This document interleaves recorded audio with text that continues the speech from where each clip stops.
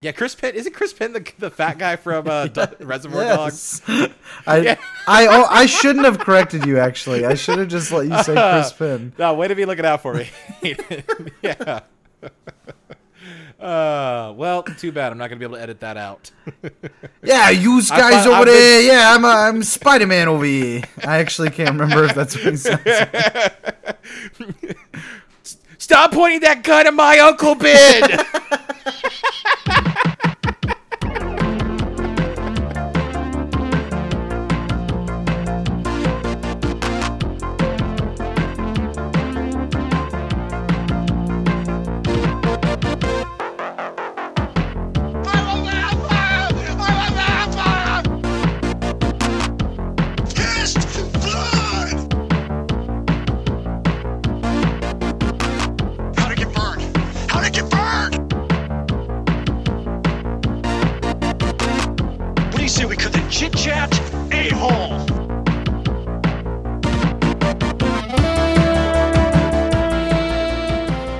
All right, welcome again to Racing to the Middle, the podcast that, honestly is going to be in any movie you ask it to because, quite frankly, we have to figure out a way to pay for our T-Rex skull.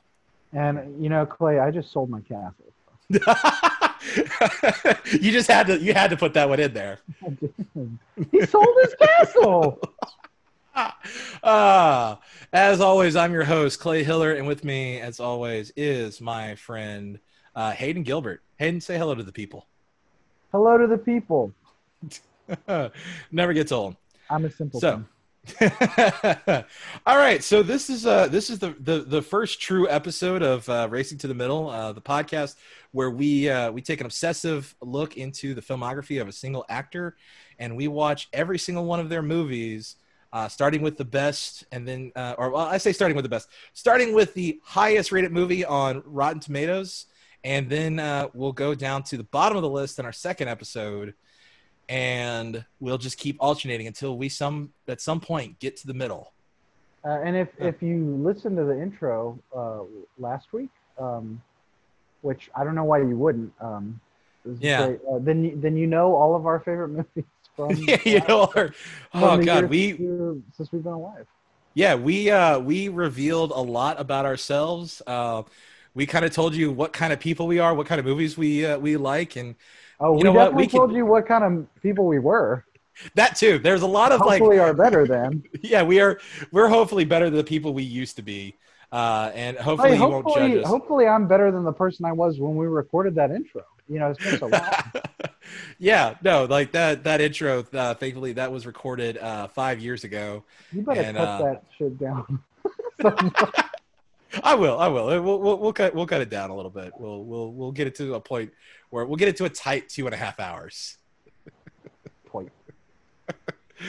All right. So, like I said, today is our first true episode of the podcast where we actually get into format.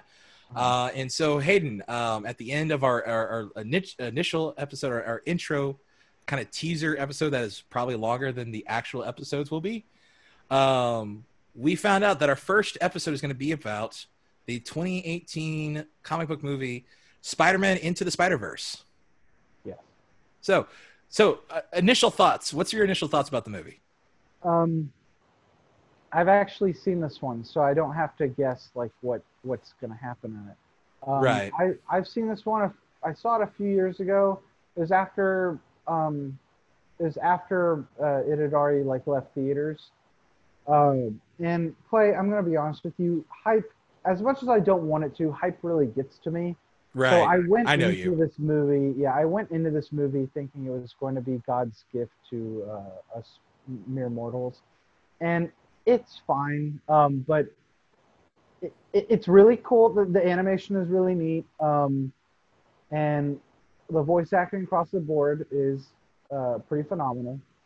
But it's sorry, I hate to be so basic, but it's not my Spider-Man, and that's what I went in. I went in hoping that it would be that I would like it as much as the Sam Raimi, Tobey Maguire Spider-Man.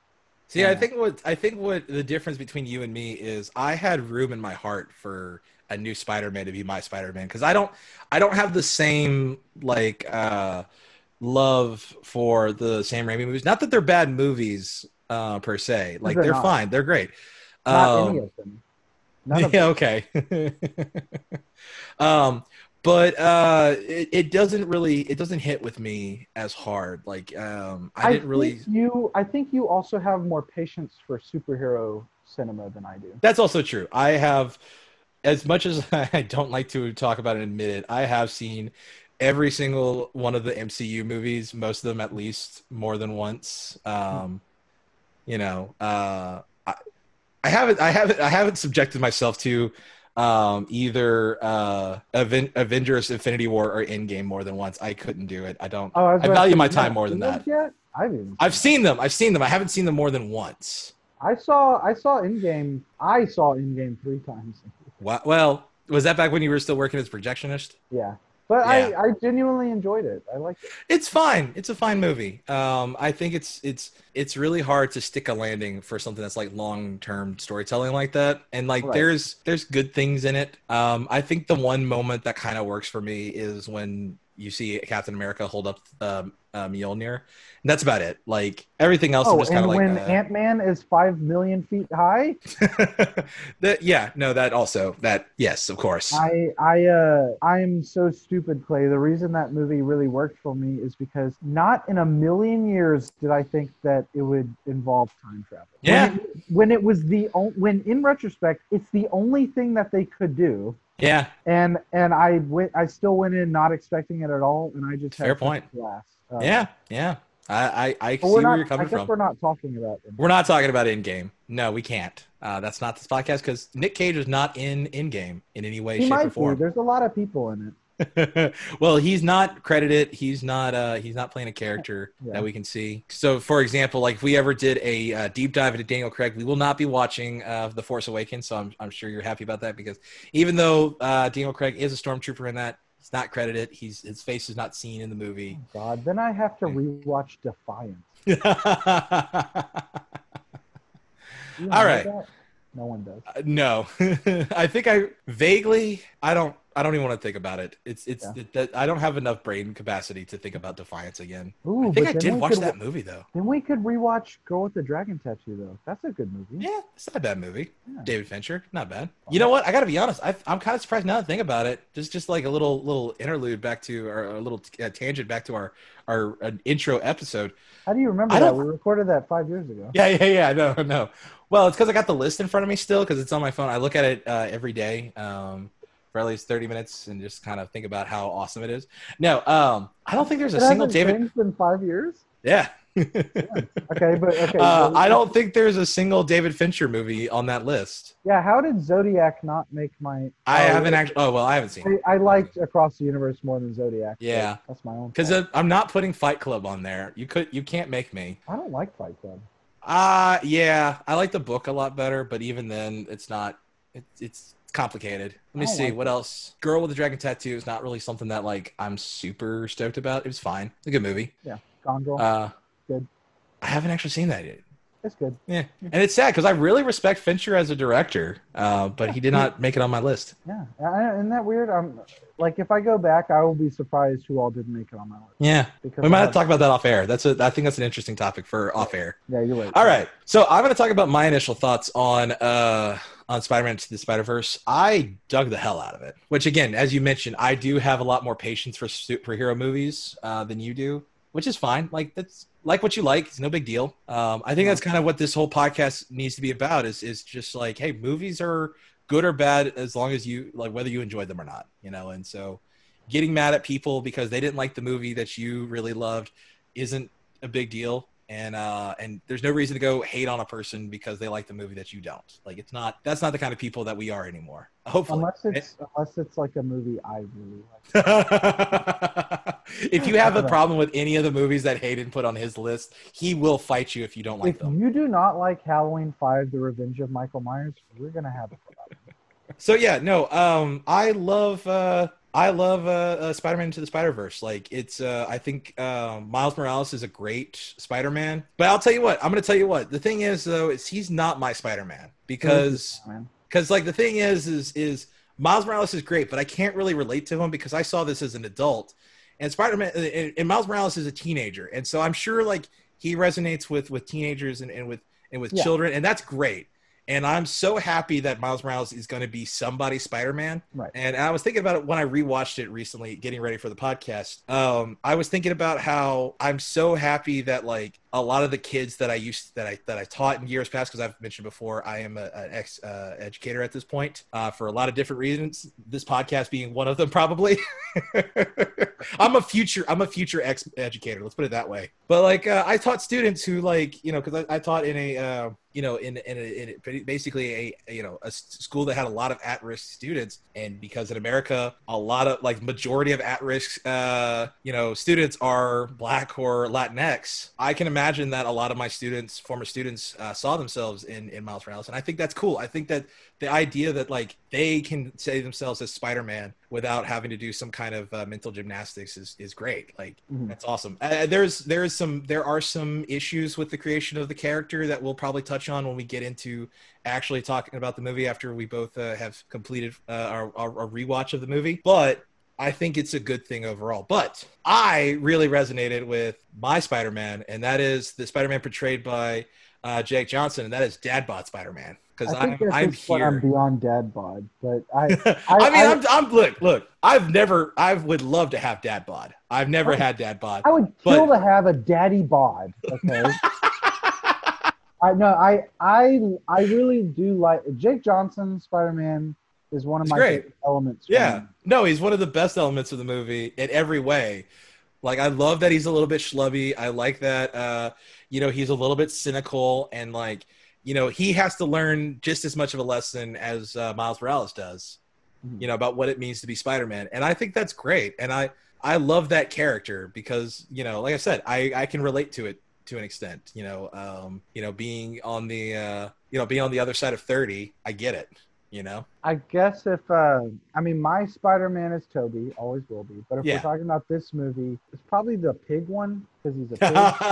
John Mulaney is also great in this movie. Yeah, he's phenomenal. He's fantastic. Yeah, I relate to him on the inside and out. I am a pig. I think. Hey, and you're beautiful. I won't hear it. I mean, pigs are cute. That's what I'm saying. No, and they're intelligent too. And they're really smart, and they're disgusting little heathens that roll around the mud all day. I was gonna say I think we both relate to Jake Johnson. That's the thing is like a strong point, like a case that you made already. This movie is pretty good, I think, at representing a lot of different people. So, it has a little something for everyone. Yeah, exactly. I think that's why it's so highly rated, because you're right. It does have something for everybody. That doesn't mean that it's necessarily Nick Cage's best movie ever. It's just the one that really resonated with a lot of people. Can I ask you a question? Sure. Do you feel weird about doing a Nick Cage-centric podcast and this being the first movie that we cover? Okay? I think it's perfect. I think it's... And second part of that question, I'm going to actually just take back what I said, because our intro episode, we talked about Nick Cage for maybe 5 minutes. Right, yeah, totally. We talked about Nick Cage for 5 minutes. To be fair, a couple of his movies did show up on the list that we were discussing between each other. I'm going to admit I'm hoping that's the most self-indulgent we get, because that was look, we are people who have been longtime friends, but we haven't really seen each other in a long time. I can't even see you right now because you guys. That's true. I get to see you. I've changed so much. I don't want you to see me. You are Jake Johnson. Yeah. Talking to Jake Johnson. But like for me, like this movie really hit on a lot of different things that I really enjoy, because when I found out that, not only was it a movie about Miles Morales, because I was already on board for that. I was on board from the visuals in the trailer, the music in the trailer, everything really worked for me. And then I started reading about like the plot and found out that the man of the hour, Nick Cage, was going to be portraying a film noir version of Peter Parker. And that I really should have looked this up before the podcast, but I will do it after. I will make sure to do it after the break, while you're watching the movie. I'm going to have to find this, but I know in an interview he talked about how like he was emulating the style of Humphrey Bogart and other like classic Hollywood heroes and film noir characters and whatnot. And I was just like, Sounds like a oh, safe choice. this is everything it's the most Nick Cage answer you could give. Yeah. And I was just like, oh, this is like everything that I want in a movie. This is a movie that just feels like it's made for me and the kind of things that I like. And it's like all these weird niche things that I enjoy shoved together in a perfect movie. Right. And so like, I love this movie. Like, it's one of my favorites. And again, I talked about it in our initial episode where I mentioned that it's my favorite movie of 2018, despite the fact that we recorded this movie 5 years ago. Recorded this podcast 5 years ago, I should say. And despite the fact that the movie Mandy also came out in 2018. I haven't seen Mandy. I'm waiting to save it for the pod. Got to save it for the podcast. Right. There has to be some surprises. Right. All right. Well, do you have anything else you want to say about the movie before we break and come back after we've both seen it? I'm trying to think. Yeah, you'll cut this pause out. I'm trying to think of anything else to add, but I don't think I have any. Okay. I look forward to rewatching it in a wink, a few minutes. Right. But thanks to podcast Making Magic, we'll return as soon as we've watched this movie, which for you will be right after this. Thanks for listening.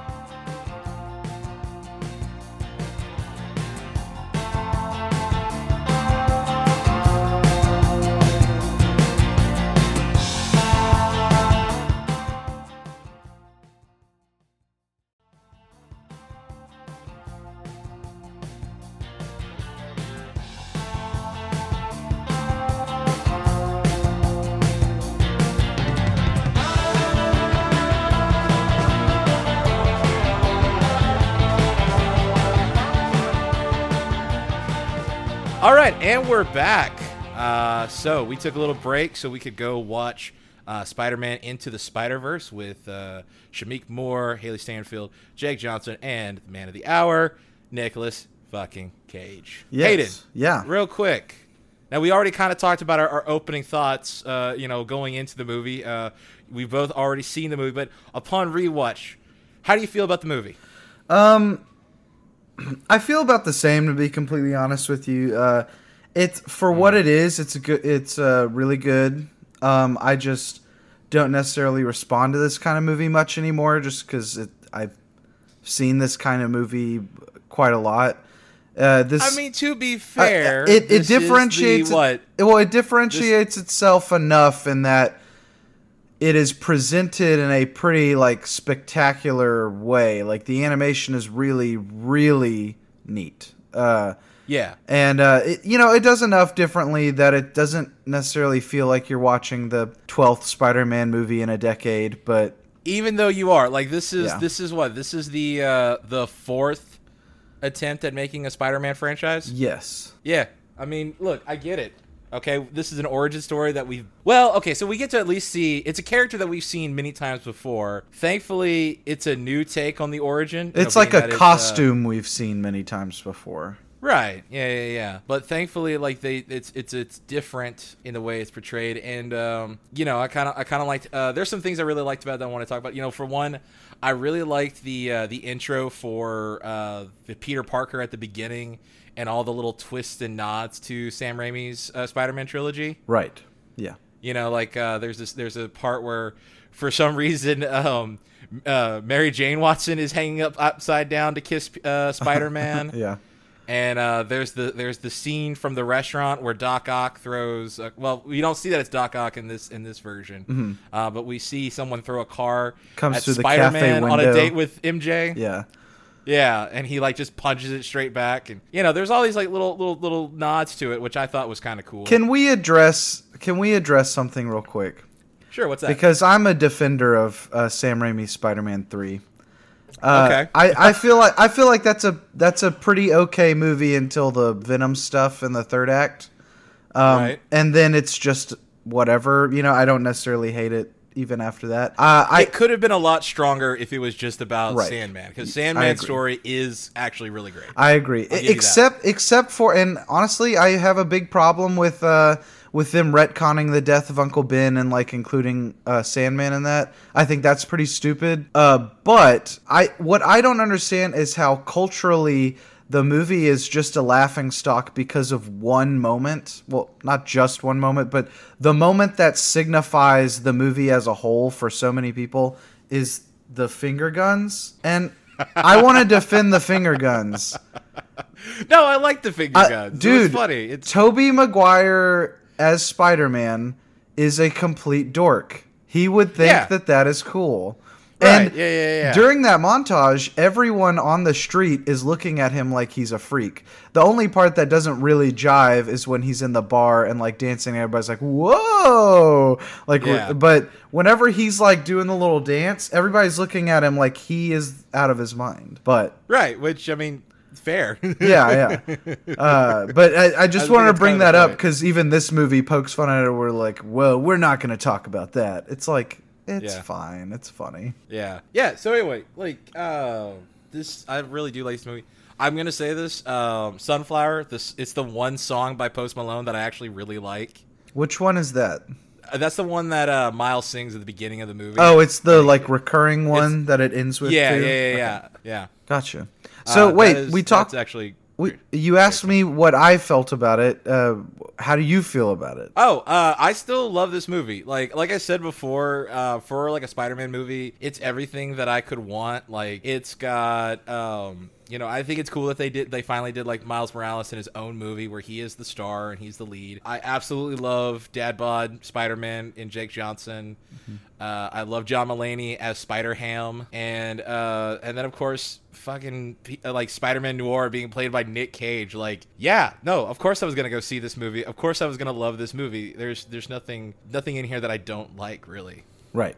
It's for a superhero movie. It's great. Like, it's a superhero movie. Those have been getting pretty well played out at this point. Mm-hmm. But this was definitely one that I was like, man, I really enjoyed this movie. It really did feel fresh. It's a lot of fun, and there's some really great aspects to it. Like the acting is phenomenal throughout the whole thing. Oh, one of my biggest things is I'm absolutely in love with female Doc Ock. Oh, Olivia Octavius. Yeah, I think. Olivia Octavius. Like, she's great. I love her. Like, as soon as like I realized she was Doc Ock, I was like, oh, that's cool. It helps. What's funny is like all the other, for the most part, all the other villains line up with like Ultimate Spider-Man's version. Like in Ultimate Spider-Man, Green Goblin is a giant monster.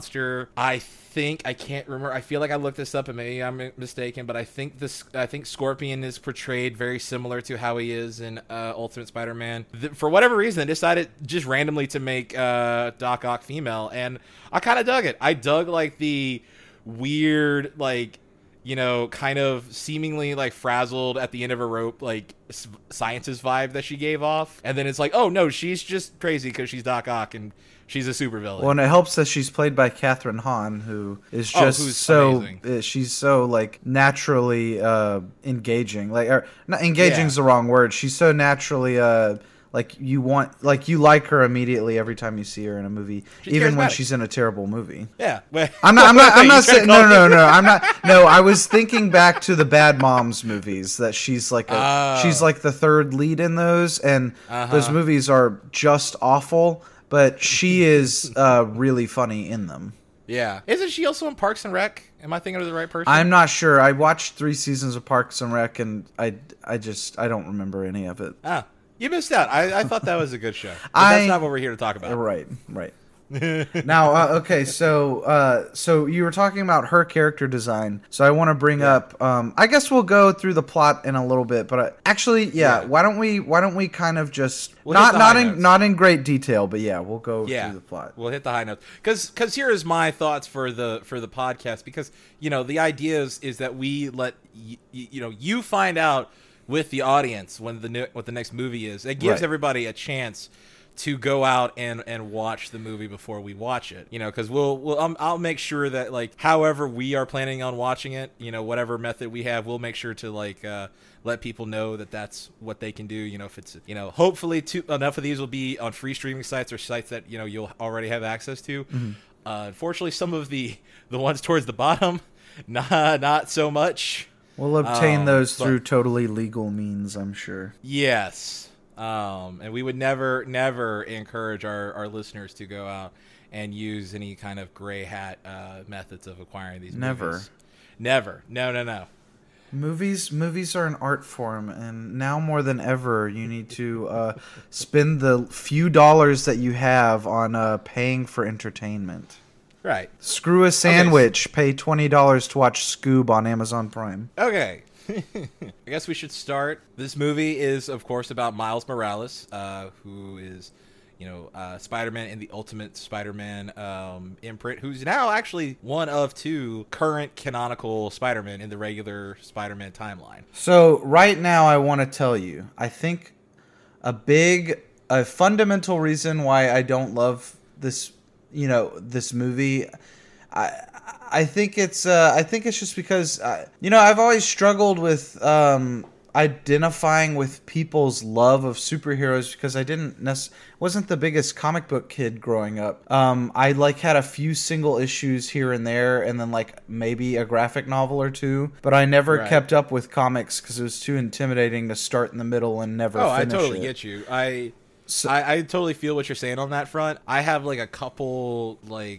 collected graphic novels that are mostly one-shot, one-off stories. Very few of them are parts of ongoing comic book series, and if they do have sequels, it's usually they were graphic novels of a popular character that just had a sequel to it. So good example of that would be Batman Year One, which most of them are Batman. I'm gonna be honest. When I was into buying comic books, and especially graphic novels, most of the ones that I bought were Batman stories. So my introduction and main affinity for these characters just comes through the movies. So I mean, I have no real problem in admitting that my Spider-Man is not even the 60s Spider-Man that it's based on, but even more specifically is Tobey Maguire and Sam Raimi's version of Spider-Man.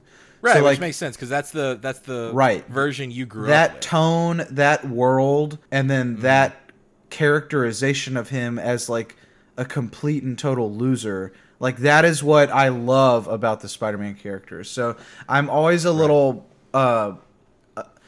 weary of it, especially with the Tom Holland version of the the MCU version of the character. Especially this one is actually it goes less in that direction, but my ex-roommate Bryce put it better than I ever could. He was like, if you make a Spider-Man movie and you're too cool to have great power comes great responsibility in your Spider-Man movie, you're probably too fucking cool to make a Spider-Man movie. And he's a big fan of the 60s version of the character.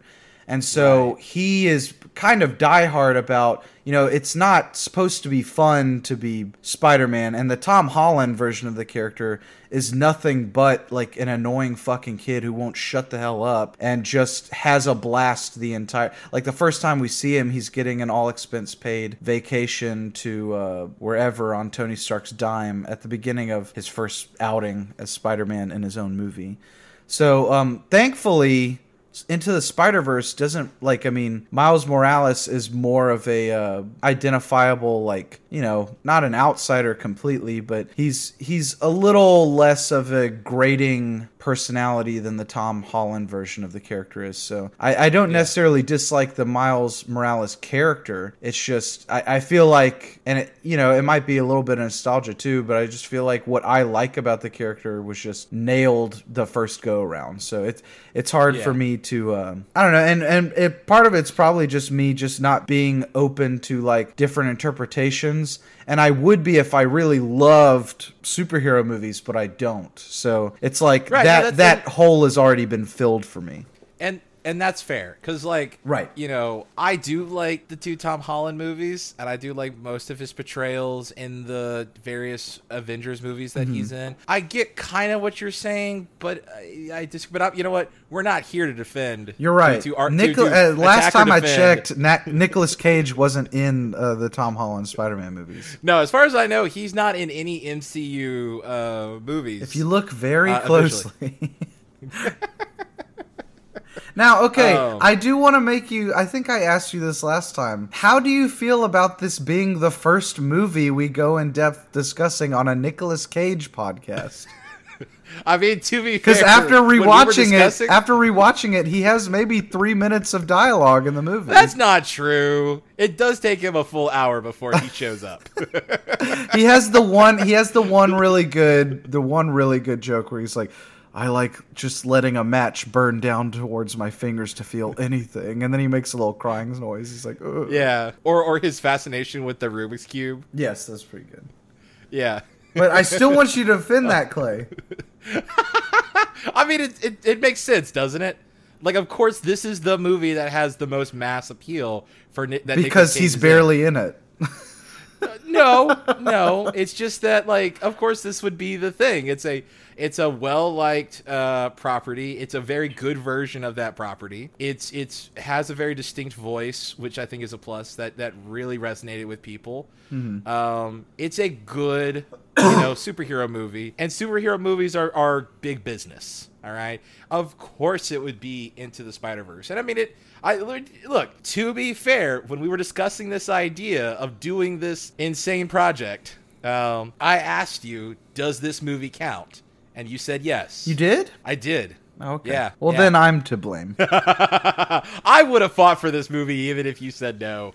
It's just, here's my thing. It's not a cameo. You can't argue that it's a cameo. No, he has a name. Very much. He is a side character, but he does play a pretty prominent role. He's got some great moments in this movie. I'm not sad that this is the first movie, that this is his highest rated movie. That doesn't make me sad. I just feel weird talking about it in terms of the Nicolas Cage of it all when it's not like sandwiched in the middle of our podcast. Here's the other thing. It's the maiden voyage, Clay. We're breaking the bottle of champagne on it. Yeah. Again, I'm totally fine with it. Because you know what? It still is a very Nick Cage role. Remember what we talked about? Like, his whole acting thought process for this is very Nick Cage. Talking about, like, I emulated, Humphrey Bogart and trying to think of who else was like big film noir actors from that day. I'm totally blanking. Yeah, it's only Humphrey Bogart. All I know is Humphrey Bogart. He was the only one. Yeah. Anyway, so like that's very Nick Cage. Like Nick Cage approached this movie like he does every other Nick Cage movie, with he just swings for the fences like everything else. Mm-hmm. He's weird and he's and like kind of doesn't really fit in, and that's kind of the point because like his character is supposed to be a version of Peter Parker from the 40s where everything's in black and white. Mm-hmm. And like he's still in black and white, and when he shows up, he's in a basement. And there's still wind blowing his trench coat. Because he said, I bring the wind, and the wind smells like rain. So, it's great. I'm so sorry. I interrupted your plot synopsis. Yeah, we're having a real trouble. So anyway, the movie starts off with, we meet Miles Morales. Of course, there's the intro, the backstory for Peter Parker, which, like we said, is a little bit different than what you expect, but it hits all the high notes. Mm-hmm.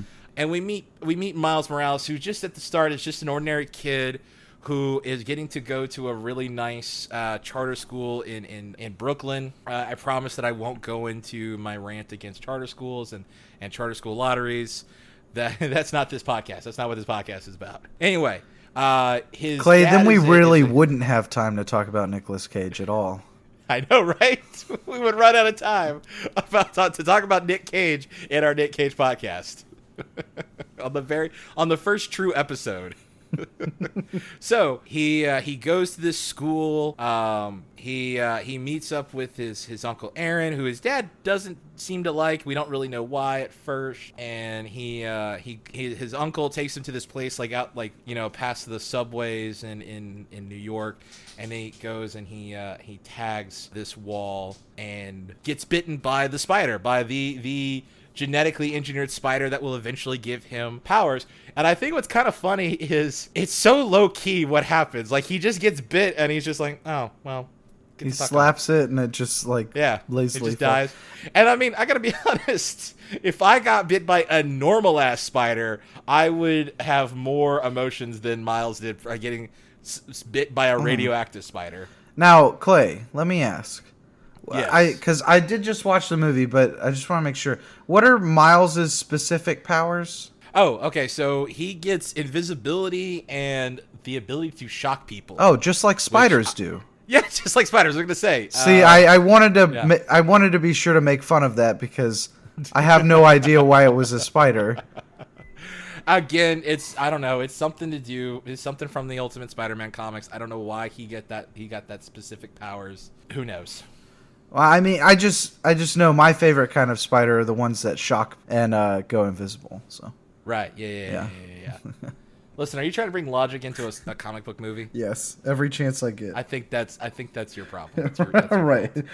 All right. So from then, of course, Peter Parker starts going through changes, and it definitely starts feeling more like a comic book main character. I think it was kind of funny that like he starts getting an internal monologue that then starts sometimes popping up as like thought bubbles next to his head. You know, I thought that was kind of fun. The creativity of how they bring in different modes of information from like, you know, the comic book aesthetic is really one of the more interesting parts of the movie to me. Oh yeah, I find that stuff pretty cool. Yeah, no, it's really good. Yeah. The art style is great, especially since like it kind of it emulates the style of comic book inking, you know, and coloring, where it's like a lot of times it's just like a bunch of dots. Anytime a bright light shines directly at the, you know, quote unquote camera, you get like all the dots in it and everything. It's kind of cool. Yeah, it's a really cool aesthetic. So of course Miles Morales starts, you know, figuring out that he has these weird powers. He doesn't know how to control them. He finds a Spider-Man comic because apparently in the Spider-Man universe there's comics about Spider-Man, which seems weird.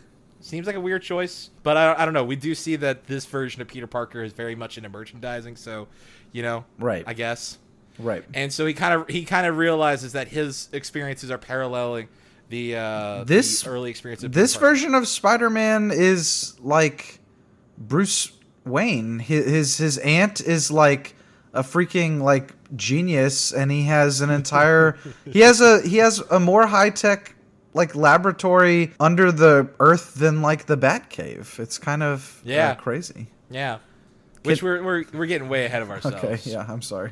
So at this point, Miles Morales goes back to the place where he was bitten by the spider, kind of realizes something's up, and at that point, he overhears a fight happening between the current Spider-Man, played by Chris Penn, who I thought was fun. Chris Pine?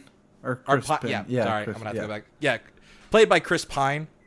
Chris Penn. Isn't Chris Penn the fat guy from Reservoir Dogs? I shouldn't have corrected you. Actually, I should have just let you say Chris Penn. No, way to be looking out for me. Yeah. Well, too bad. I'm not gonna be able to edit that out. Yeah, you guys over there. Yeah, I'm Spider-Man over here. I actually can't remember if that's what he sounds like. Stop pointing that gun at my Uncle Ben. I missed the part where that's my problem. I don't remember if that's what he sounds like at all. I don't know. I don't think so. Yeah, so I worked really hard to not get people's names wrong the first episode and not sound like a moron. And here I go, the first like name drop, but I'm just like, yeah, totally wrong person. You nailed everyone else. Chris Pine, you forgot. But Chris Pine. Listen, all I have to say is he's not the best Hollywood Chris. That's my stance. That's why I got it wrong. Okay, hold on. Let's rank the Chris's. Oh God, are we gonna do this? Hemsworth, Pine, Penn, Plummer. Christopher Plummer. Hold on. Who's the best Chris then? Well, okay, so like the joke. Well, I don't know if it's a joke, but like the meme is the four Hollywood Chris's are Chris Hemsworth, Chris Pine. Fuck, I'm blanking out on his name. Who's Captain America again? Evans. Chris Evans. Yeah, Chris Evans. And because for some reason people have to have four, they put Chris Pratt in there. No, okay. There's so many better than all of these. Okay. I know, but it's like the idea okay, is I want to to throw some contenders in there. Chris Nolan. Okay. Oh God, no. Chris Bale. All right. Chris Columbus. Christian Bale. He doesn't even go by Chris. Chris Columbus, director of Home Alone. Producer of The Lighthouse. Chris Pratt, another Chris in The Avengers. Christopher Plummer. My personal favorite, probably Christopher Lee. Chris Cooper, Christopher Lloyd, and I think the best one is the dog from Beethoven and Beethoven's second's name was Chris. Obviously, so you need to take this meme. You need to take this meme, just add a fifth little square with the dog, with the Saint Bernard. Yeah, and we'll all know who the best one is. So okay, out of the 4, who's the best Chris? Out of the 4, I think it's Chris Evans. Oh, easily. He's charismatic. He's America's ass. All right, and he's also like a decent. Our president is America's ass, Clay.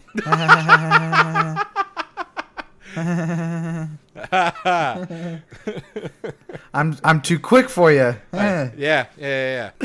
So Chris Pine. Moving on. Chris Pine is fighting Green Goblin and Kingpin. A pretty wicked looking Green Goblin.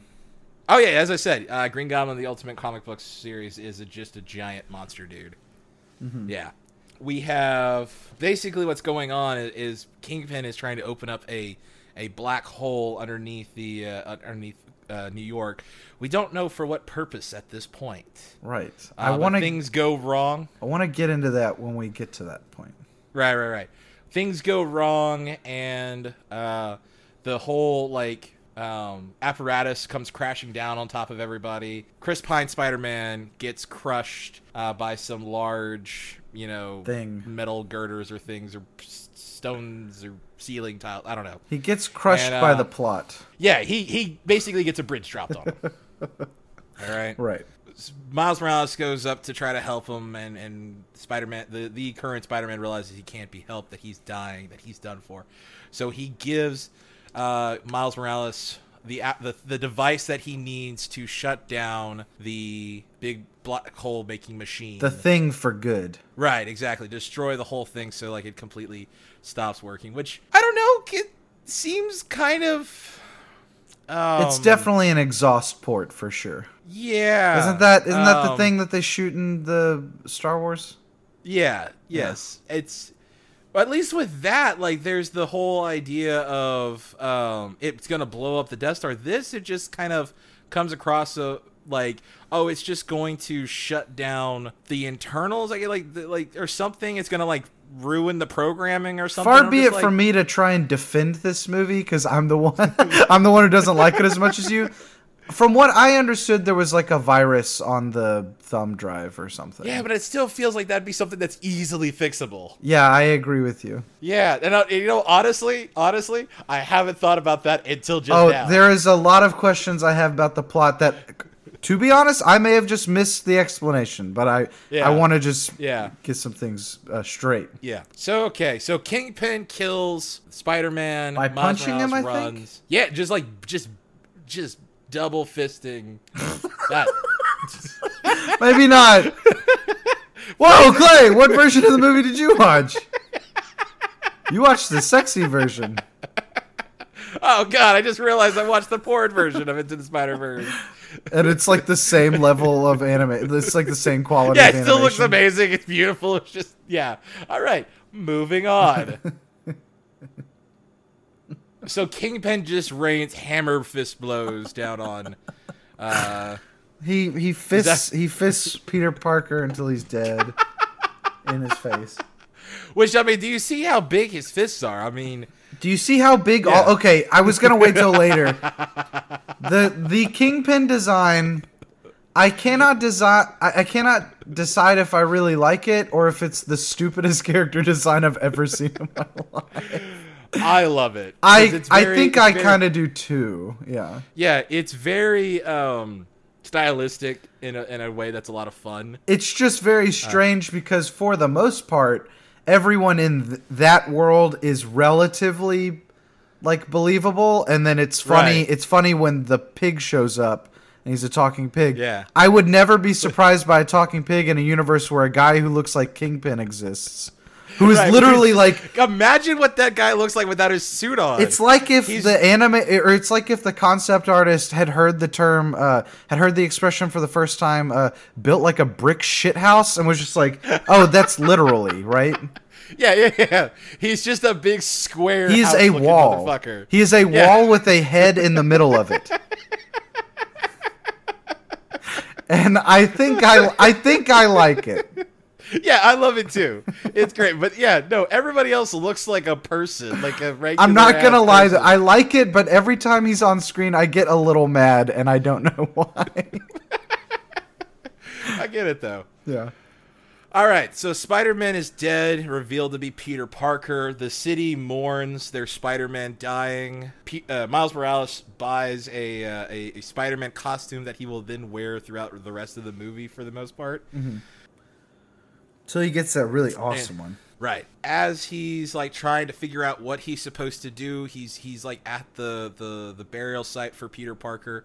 At that point, he gets basically just steamrolled by a very angry and very confused Peter B. Parker. Yes. Who we find out from his origin is Jewish. Which Jewish, isn't that what the original concept of Peter Parker was? Was Spider-Man originally Jewish? I want to say he was, but I again, I speak with no authority on this. I don't know for sure. I mean, he for sure was created by Jewish people, so it's not. Yes. But then I don't know, because I mean, are a lot of their early creators? I don't think a lot of their early creations are Jewish, in the stories, because like. Look, let's be honest. This country has had a real problem with anti-Semitism for a very long time. What are you talking about, Clay? Look, I'm not ready to hear a German talk to me about anti-Semitism. That's all I'm saying.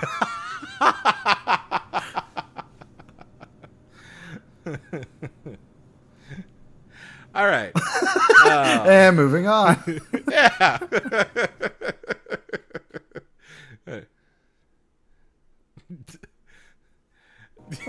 God damn it, Hayden. You're getting mad at me. All right. So at the graveyard, trying to pay respects and trying to figure out what he needs to do next at the gravesite of Peter Parker of his universe, Miles comes in contact with Jake Johnson, dad bod Spider-Man, who's not too keen on taking the young Morales under his wing. He just is not into it whatsoever. You have something to say, Hayden? He doesn't want to do it. No, he doesn't. It's at this point that Miles realizes that he broke the little USB drive, as Jake Johnson, Spider-Man puts it, the goober. He breaks the goober. Right. And they have to go to the lab to get it fixed. This is where we will find out that the identity of Doc Ock, who we've already discussed briefly earlier in the pod. It was great. We also are not reintroduced, but a character named quote unquote Wanda reappears. Right, the young woman who unfortunately ran afoul of Miles Morales as he was first learning about his powers and had like half of her hair ripped off her head. We find out that cool little handprint. Oh yeah. We find out that she's actually she's Spider-Woman, who's sometimes in her comic book series known as Spider-Gwen, and that she is also a spider person from another dimension. Yes. So, after retrieving a computer from the lab that they'll be able to make a new goober from, they go to the home of. I totally forgot Peter Parker's aunt's name. Aunt May. OG Peter Parker's Aunt May. They go to OG Peter Parker's Aunt May and find out that there are also other spider people from other dimensions. This is where we meet, of course, Penny Parker. We meet Peter Porker, Spider-Ham, and, of course... And the man of the hour. Peter Parker. The man of many hours. Peter Parker, Spider-Man Noir. Yes. Yeah. Played by Nick Cage. The man, Nicolas Cage. The legend, Nicolas Cage. Yes. All right. And so it's taken not only the movie, but also us a whole hour to get to Nick Cage in this movie. I want to say between the intro episode and this one, I feel like we've talked about Nick Cage about as much as his screen time, his total screen time in this movie. That is fair. That's a fair point. Yeah, you're not wrong. This whole podcast that's technically supposed to be about Nick Cage, we've barely talked about Nick Cage. So, it's at this point that Miles starts having doubts about himself as Spider-Man. He doesn't really have full control of his powers. And so he basically gets jumped in by the other spider people. Mm-hmm. And he kind of goes off trying to, figure out his place. He tries to go back to his Uncle Aaron for advice. But, oh no, Hayden, it turns out his Uncle Aaron is actually the supervillain, the Prowler, who is one of the people. Now, here's one of my plot questions. Okay. Why is Aaron the Prowler? Because Aaron is a thief in the Ultimate Spider-Man comics. Like this is actually pretty well lines up with the original character. Okay, I was just wondering, because the dad and the uncle had a falling out a while back. Yeah, I think the implication is from what I know about the character, which I'm going to get back into this character for a bit because there's some buck wild shit going on with Spider-Man, with Miles Morales' dad. My understanding is that in the original stories, the original comics, they were both kind of kids in a bad neighborhood who were kind of part of a small-time neighborhood gang. And Aaron kind of stayed with the life of being a gang member, becomes a thief, and becomes a minor supervillain known as the Prowler. Spider-Man, Miles Morales' dad, becomes an undercover agent for S.H.I.E.L.D.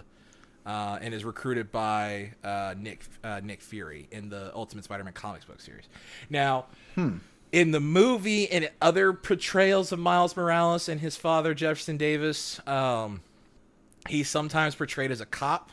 I think the Spider-Man video game, as well as this movie, portrays him as a cop, just straight up. Which, do they ever explain why he is named Jefferson Davis? I was gonna get to that. That was were his parents real big fans of just anything in particular? Yeah, I was thinking about that. It took me several viewings to put that together, but as I was watching it the last time, or no, I take that back. It was before I watched it, but it was as I was like doing some research for the podcast and whatnot, and kind of getting my thoughts together about the background of Miles Morales. I did kind of realize that, like, wait a second, what family? He's named after the president of the Confederacy. Yeah, what? That's a bit weird.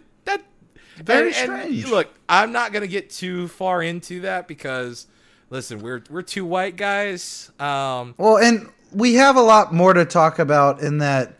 I really genuinely like the father and the son's relationship in the movie. It's great. It really is great. It's just such a shame that his dad is a bastard. Right, that's the other thing I want to talk about. That is kind of fucked up that Miles Morales' dad is a cop in now two very huge major adaptations of the character. He's a cop. Now I'm going to be completely honest with you. As far as like portrayals of, the good cop, role in movies, I don't really have strong opinions about that in movies. Right. Because it's like whenever I watch Fargo season 2, that character is a fantasy character. Right. Like that that is someone who's stepped out of like a storybook. Right. They don't exist. They don't exist. So like I still am able to understand that all cops are bastards, and that right. To an extent, the sad truth is that people like Jefferson Davis in the Spider-Man movie is basically cop propaganda at worst, and like as we would say is kind of a ideal, like this is what you would wish your cops would be like, and right. I don't see it as big of a problem as like say Brooklyn Nine-Nine, because that entire show is a cast of cops and they're all jovial and like, oh, Right, like the but, captain as is people black have and pointed gay, out, and they do fucked up shit sometimes too. Like there's plenty of times where those characters abuse their powers and as cops and come out on top. And don't get me wrong. well, this is why I don't speak on anything with authority, because I've never seen one episode of Brooklyn Nine-Nine. I like it. It's funny. I like no, I like Andy Samberg. I'm sorry. I saw the there's a Whitest Kids You Know sketch that's making fun of Saturday Night Live, and they make fun of Andy Samberg and Adam Sandler having similar sounding names. So that's why I just fucked that one up. Yeah. But Andy Samberg's funny in it. I love the guy who plays the captain, Andre Braugher. Yeah, he's great. Fantastic in that show. Rose is great, played by Stephanie Beatrice.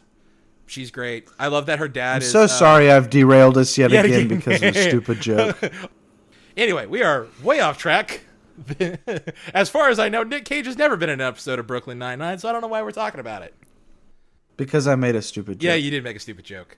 I do want to say, while we're talking about Miles Morales' dad, Jefferson Davis, I do want to say like the one thing that I really liked. Jefferson Davis. I liked how like whenever he took him to school, like he embarrassed him by saying over like his loudspeaker, I love you, and he's like, you got to say it back, and all that, and it's like it's cute, like affectionate dad shit, and I got a soft spot for cute, affectionate dad shit, because like... Oh, I do too.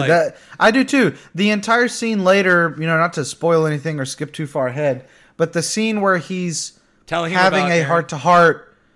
Yeah. I'm sorry? Where he's talking about what happened. Yeah, where he's having a heart-to-heart with his son, and his son physically cannot answer back. Yeah. That was a great scene. And he's like, he tells him, he thinks that the reason why Miles isn't speaking to him is because he's mad at him for some reason. And we know that, the ironic, the dramatic irony of it is that we know that Spider-Man has been tied up by the other Spider people so that he can't follow them and possibly risk his life and die to help them get home. His dad is talking to him and is just having this one-sided conversation outside his dorm room door. And at the very end, he says, I love you. And he follows it up with, but you don't have to say it back. And that...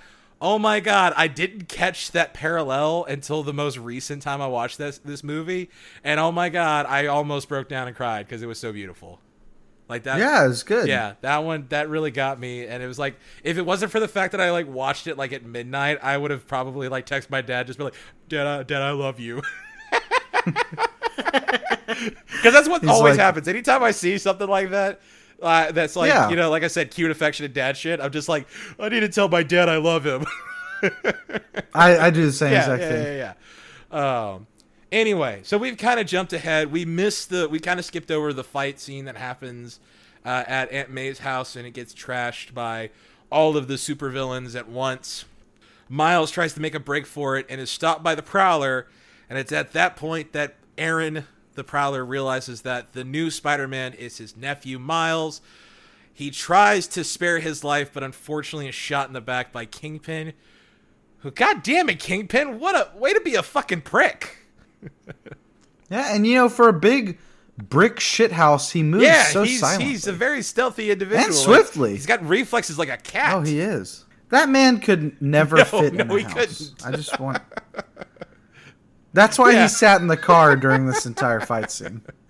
So it's at this point that Aaron dies. He has like a little heart-to-heart with Miles as he's dying from his wounds. We have the heart-to-heart between Jefferson and Miles again. What's his name? Oh God. Between Officer Jefferson Davis of the PDNY. Which also, okay, can we talk about that for a second? Did you catch all of the weird... I did notice weird, it the first... like, differences in this universe? Because it's not... I think what's funny is... Yeah. Red X and Oh, did you notice that in Miles' room, he has a Chance the Rapper coloring book poster, but it's got a 4 on the hat instead of 3? No, I didn't. Or like in Times Square, there's a bunch of weird like Seth Rogen movies. There was there was a different kind of cola. I can't remember what it was called. But the one that, I gotta be honest, the one that really messed me up the most was the PDNY. That one just seemed kind of arbitrary. Why? Like, that was one I was kind of like, you could have left it the same. There's a reason why, they would go by the NYPD. I don't know. I guess in this universe, do they say, we're from the police department of New York? Is that how it works? Well, maybe everything that we say beforehand is now afterhand. So in their universe, Jefferson Davis was actually Davis Jefferson. That's why it's okay. So maybe it isn't offensive. So that's it. It's not offensive at all. We solved racism. Yeah. Yeah. 2 white guys solved racism.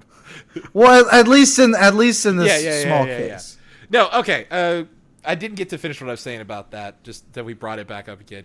Again, we are 2 white guys. We're definitely not the authorities on this. There are some good articles out there talking about the history of Miles Morales as a character, and discusses kind of the fucked up nature of naming the father of your character, a major African American, character after the fucking president of the Confederacy. There are way smarter people who have talked about this, and you know what? Honestly, I'll probably even put a link in the description, because I think it's a thing that's worth discussing. Well, and did you catch the name of his grandpa? Oh God, David Duke. Did you see that? David Duke was. Yeah. Also. But in this universe, it would have been Duke David, so it's fine. I did think it was kind of funny. It's funny that his character, because like in the as I said in the original comics, because of Jefferson Davis's past being kind of murky, where he being kind of a president of the Confederacy, being a spy working in gangs in criminal enterprises for Shield and whatnot. He basically goes into hiding at some point and takes on his wife's last name of Morales, and that's how we get Miles Morales. But if Miles was named after his dad's side of the family, he would be Miles Davis.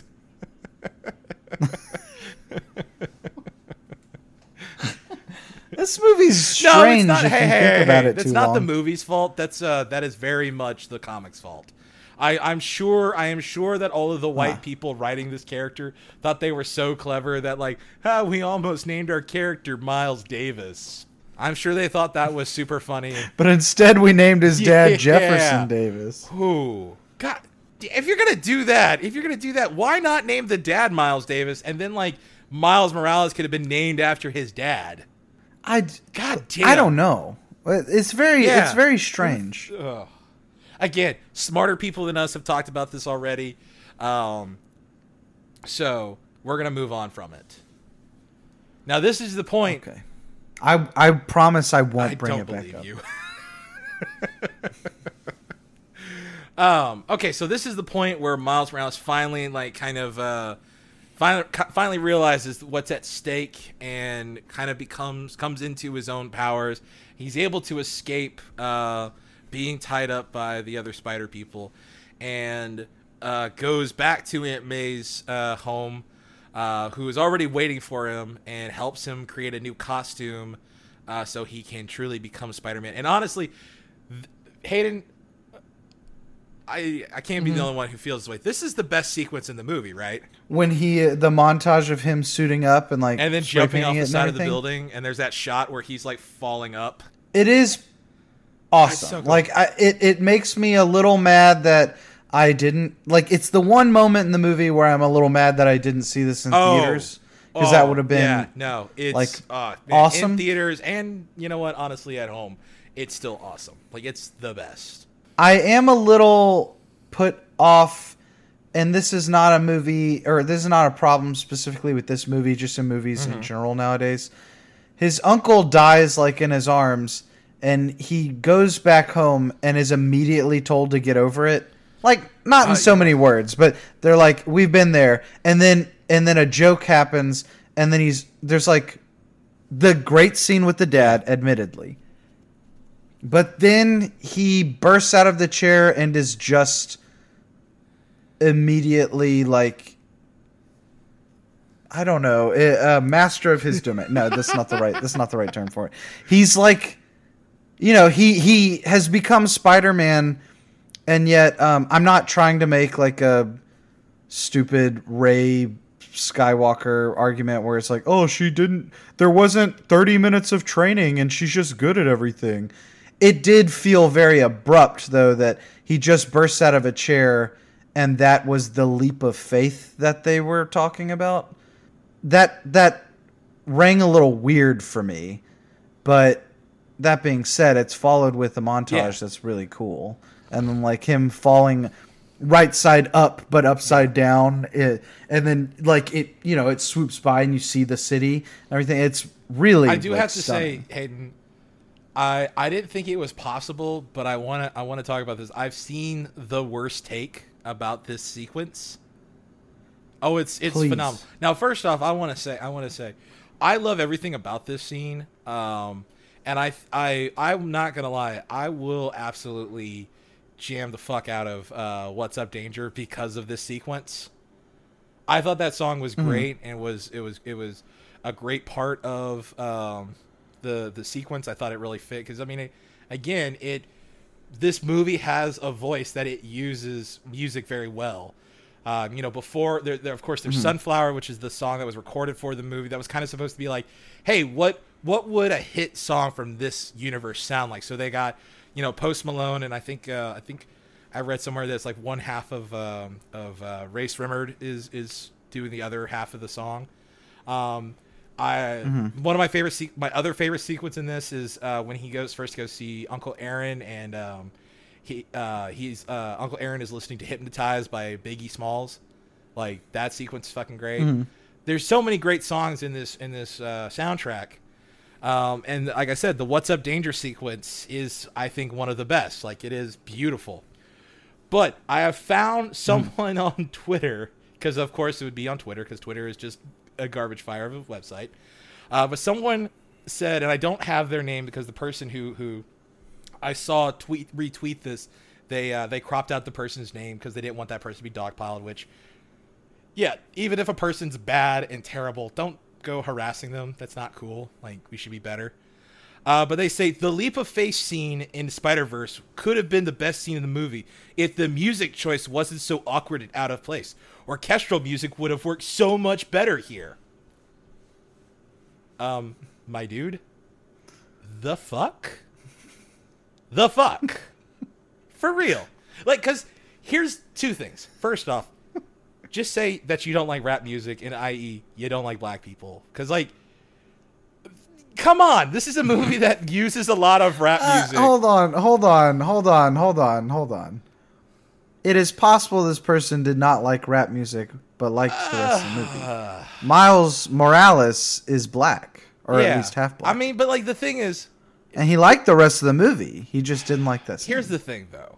Like, there's so many... Why I am defending this person is because I am the one who made that comment. No, I'm joking. I did the podcast here. It'd just be over. No. I mean, I don't think that's a big stretch because, like, you know what? I was the person who, I'll admit it. I was the person who at one point was like, oh, I don't like rap music. And I kind of realized that was part of my own prejudices. And I got over it because, like, it turns out there's a lot of rap music that's very different and varied. And like, rap music is a huge genre with a lot of different elements to it. Like, just because you don't like one aspect of rap or one type of, like, quote unquote hip hop music, there's something out there that you probably would like. Here's the other reason why this take is the worst take ever. Well, hold on. I want to comment on that. Just because he's saying he doesn't like this song isn't saying he doesn't like all of rap. There's an implication. And I think you are an implication is an implication. And I think you're bringing some personal stuff to this because I think it's possible for someone to just not like, if we're talking generally, then yes, you're correct. If they're just like, I hate all of rap. How many rap songs have you heard? none. I hate all of it. Then yes, I agree with you. But if they're saying they don't like the one song, I wouldn't. But see, it's the fact that the guy says, or I say guy. I'm being a little reductionist. The person, or if okay, so it's the fact that the person was like an orchestral song. That's very coded as better. White people music. Yeah, I mean, not wrong. So anyway, here's the part that makes this the worst take ever. Because you're right. No, I think it would. I think if he was like a folk song, would have worked so much better. What they needed to use was Mumford and Sons. What they needed to use was Enya. You're right. That might be the whitest people music ever. No, so here's the part that makes it the worst take. Because it's not just that he doesn't like the song "What's Up, Danger," which again, I think he's objectively wrong. Oh, Clay, you can complain about anyone that you want to. I know you are. I know you are. I know you. Yeah. I complain about way stupider. But here's the part that I think makes it the worst take, because it's not just that he doesn't like the song. Okay. It's the fact that if you listen closely, the orchestral theme is playing behind "What's Up, Danger." The scene has orchestral music in it, my dude. Like he's just missing it, dude. He's just dumb. It's the worst take ever. Like seriously. I kind of hope the person who said this listens to it. Come at me. I don't care. It's the worst take. It's really stupid. It's a bad take. I'm willing to go on record to say that. It's a bad take. But yeah. Fun times. Anyway, moving on. So we get the big climactic fight scene, and this is kind of the point where we really realize what Kingpin is after. He's trying.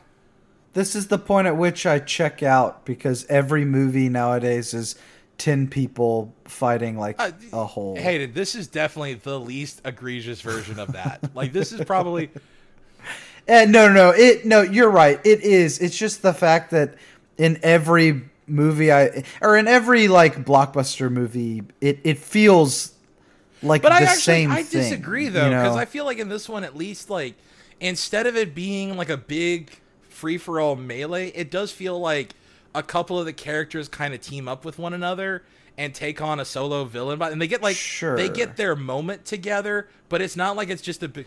But that's like that's like Shazam. I mean, I'm just saying, while it's not a free-for-all, while it's not just them facing an army of like faceless aliens or whatever, it's still like 10 people fighting something while like, oh, you gotta get the thing to make the dimensions do the thing. Movie, Caden.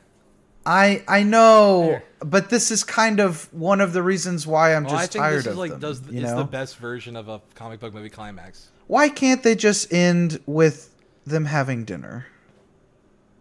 Why can't the climax of the movie just be them? That's not a climax, Hayden. I don't know. Yeah, clearly, because I can't think of anything else that could happen. So you're right. It has to. Like that's what it's building up to. You're right. You're right. Yeah. I eat my words. It's great. It's a great movie. 5 out of 5. No. Okay. Yes. Okay. So I want to say the Kingpin thing. Here it is revealed why Kingpin wants to, kind of, I guess, dive into these alternate realities. I don't know how he plans on doing it, but he wants to reach into them and get his family back, because in this dimension, he and Peter Parker, OG Peter Parker, were having a domestic dispute in his house. Where Peter Parker, I guess, broke into, and they were just fist fighting in his house. I cannot get over this. In Kingpin's house, where he lives with his wife and child, and the wife and child walk in, and it's almost like it's played like he's having an affair. Like they walk in, and she covers the kid's eyes. She's like, "Oh, don't look, little Johnny." Little Johnny's like, "What's Dad doing?" And she's like, "We're leaving." And he goes, Grace, or whatever her name is, Grace Kingpin, and she jumps in their Escalade or whatever car it was. Just for the folks at home, it's Vanessa. Vanessa. Oh, Vanessa. Okay. Vanessa and Little Johnny. And Vanessa and Kingpin Jr. What the boy's name jump is. in the. I'm definitely not looking it up right now. Actually, that's definitely not what's happening. Right. They jump in their car and are immediately hit by like an 18-wheeler, and they die. And I guess Peter goes, "Oops, sorry, man," and just leaves. Because then Kingpin curses the sky, and that's why he hates Spider-Man. Because while he was punching Spider-Man in the face, his wife didn't like it, and she got hit by a car. Clay, explain to me why. What happened in this scene? So I think the implication why was it like this is like the point where Vanessa Fisk realized that her husband, which I don't even remember, what is Kingpin's actual first name? Is it King? Or no, I'm sorry. In this universe, it's Pin. It's Wilson Fisk. I knew it was a W. Right. So I think that's kind of the implication is that she realizes that her husband is a crime boss. Like, why else would he be fighting Spider-Man? Because, I mean, you know what? In this universe, it seems that J. Jonah Jameson doesn't exist because everybody loves Spider-Man. Like, it's treated as Everyone loves weird. Spider-Man. The whole city. That Miles Morales' dad, who is a cop, it's treated as weird that he doesn't like Spider-Man. So, like, apparently right. J. Jonah Jameson doesn't exist in this universe to throw out that anti-Spider-Man propaganda. Yeah. Right. Anyway, so that's the feeling I got from it. I mean, here's the problem I have with it. He's trying to reach into other dimensions to get his wife and son back. So he's, in a sense, trying to steal the wife and son from another Kingpin. Like... Yes. He's just creating. So, like, I would love to see him succeed, and then the sequel to this would be other Kingpin coming in to get his family just back. Creates. So it'd just be Taken, but with Kingpin trying to steal his wife and son again. Maybe he was trying to find an alternate dimension where he could, like, find a Kingpin that had died, and he can just, like, swoop in. I mean, we're getting off the rail. But like, what is the plan? Because I remember, how does it work? He's like, they're opening a portal, but like, it's so strange. How does he plan to find them and bring them back? And then, of course, like, there's the fact that it turns out that when you bring someone from another dimension, that they're unstable and they're like their molecules like want to like they glitch and fade, to, like, just explode away from each other at some point. So like, it's temporary at best. Like, all he could do would be to, like, say goodbye to them properly, and then watch them as their, like, molecules burst apart.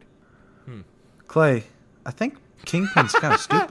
Yeah, you know, a lot of Marvel villains are kind of dumb. Like, they're portrayed as geniuses and whatnot because they do all these crazy over the top, you know, things. But truth is, they're kind of dumb.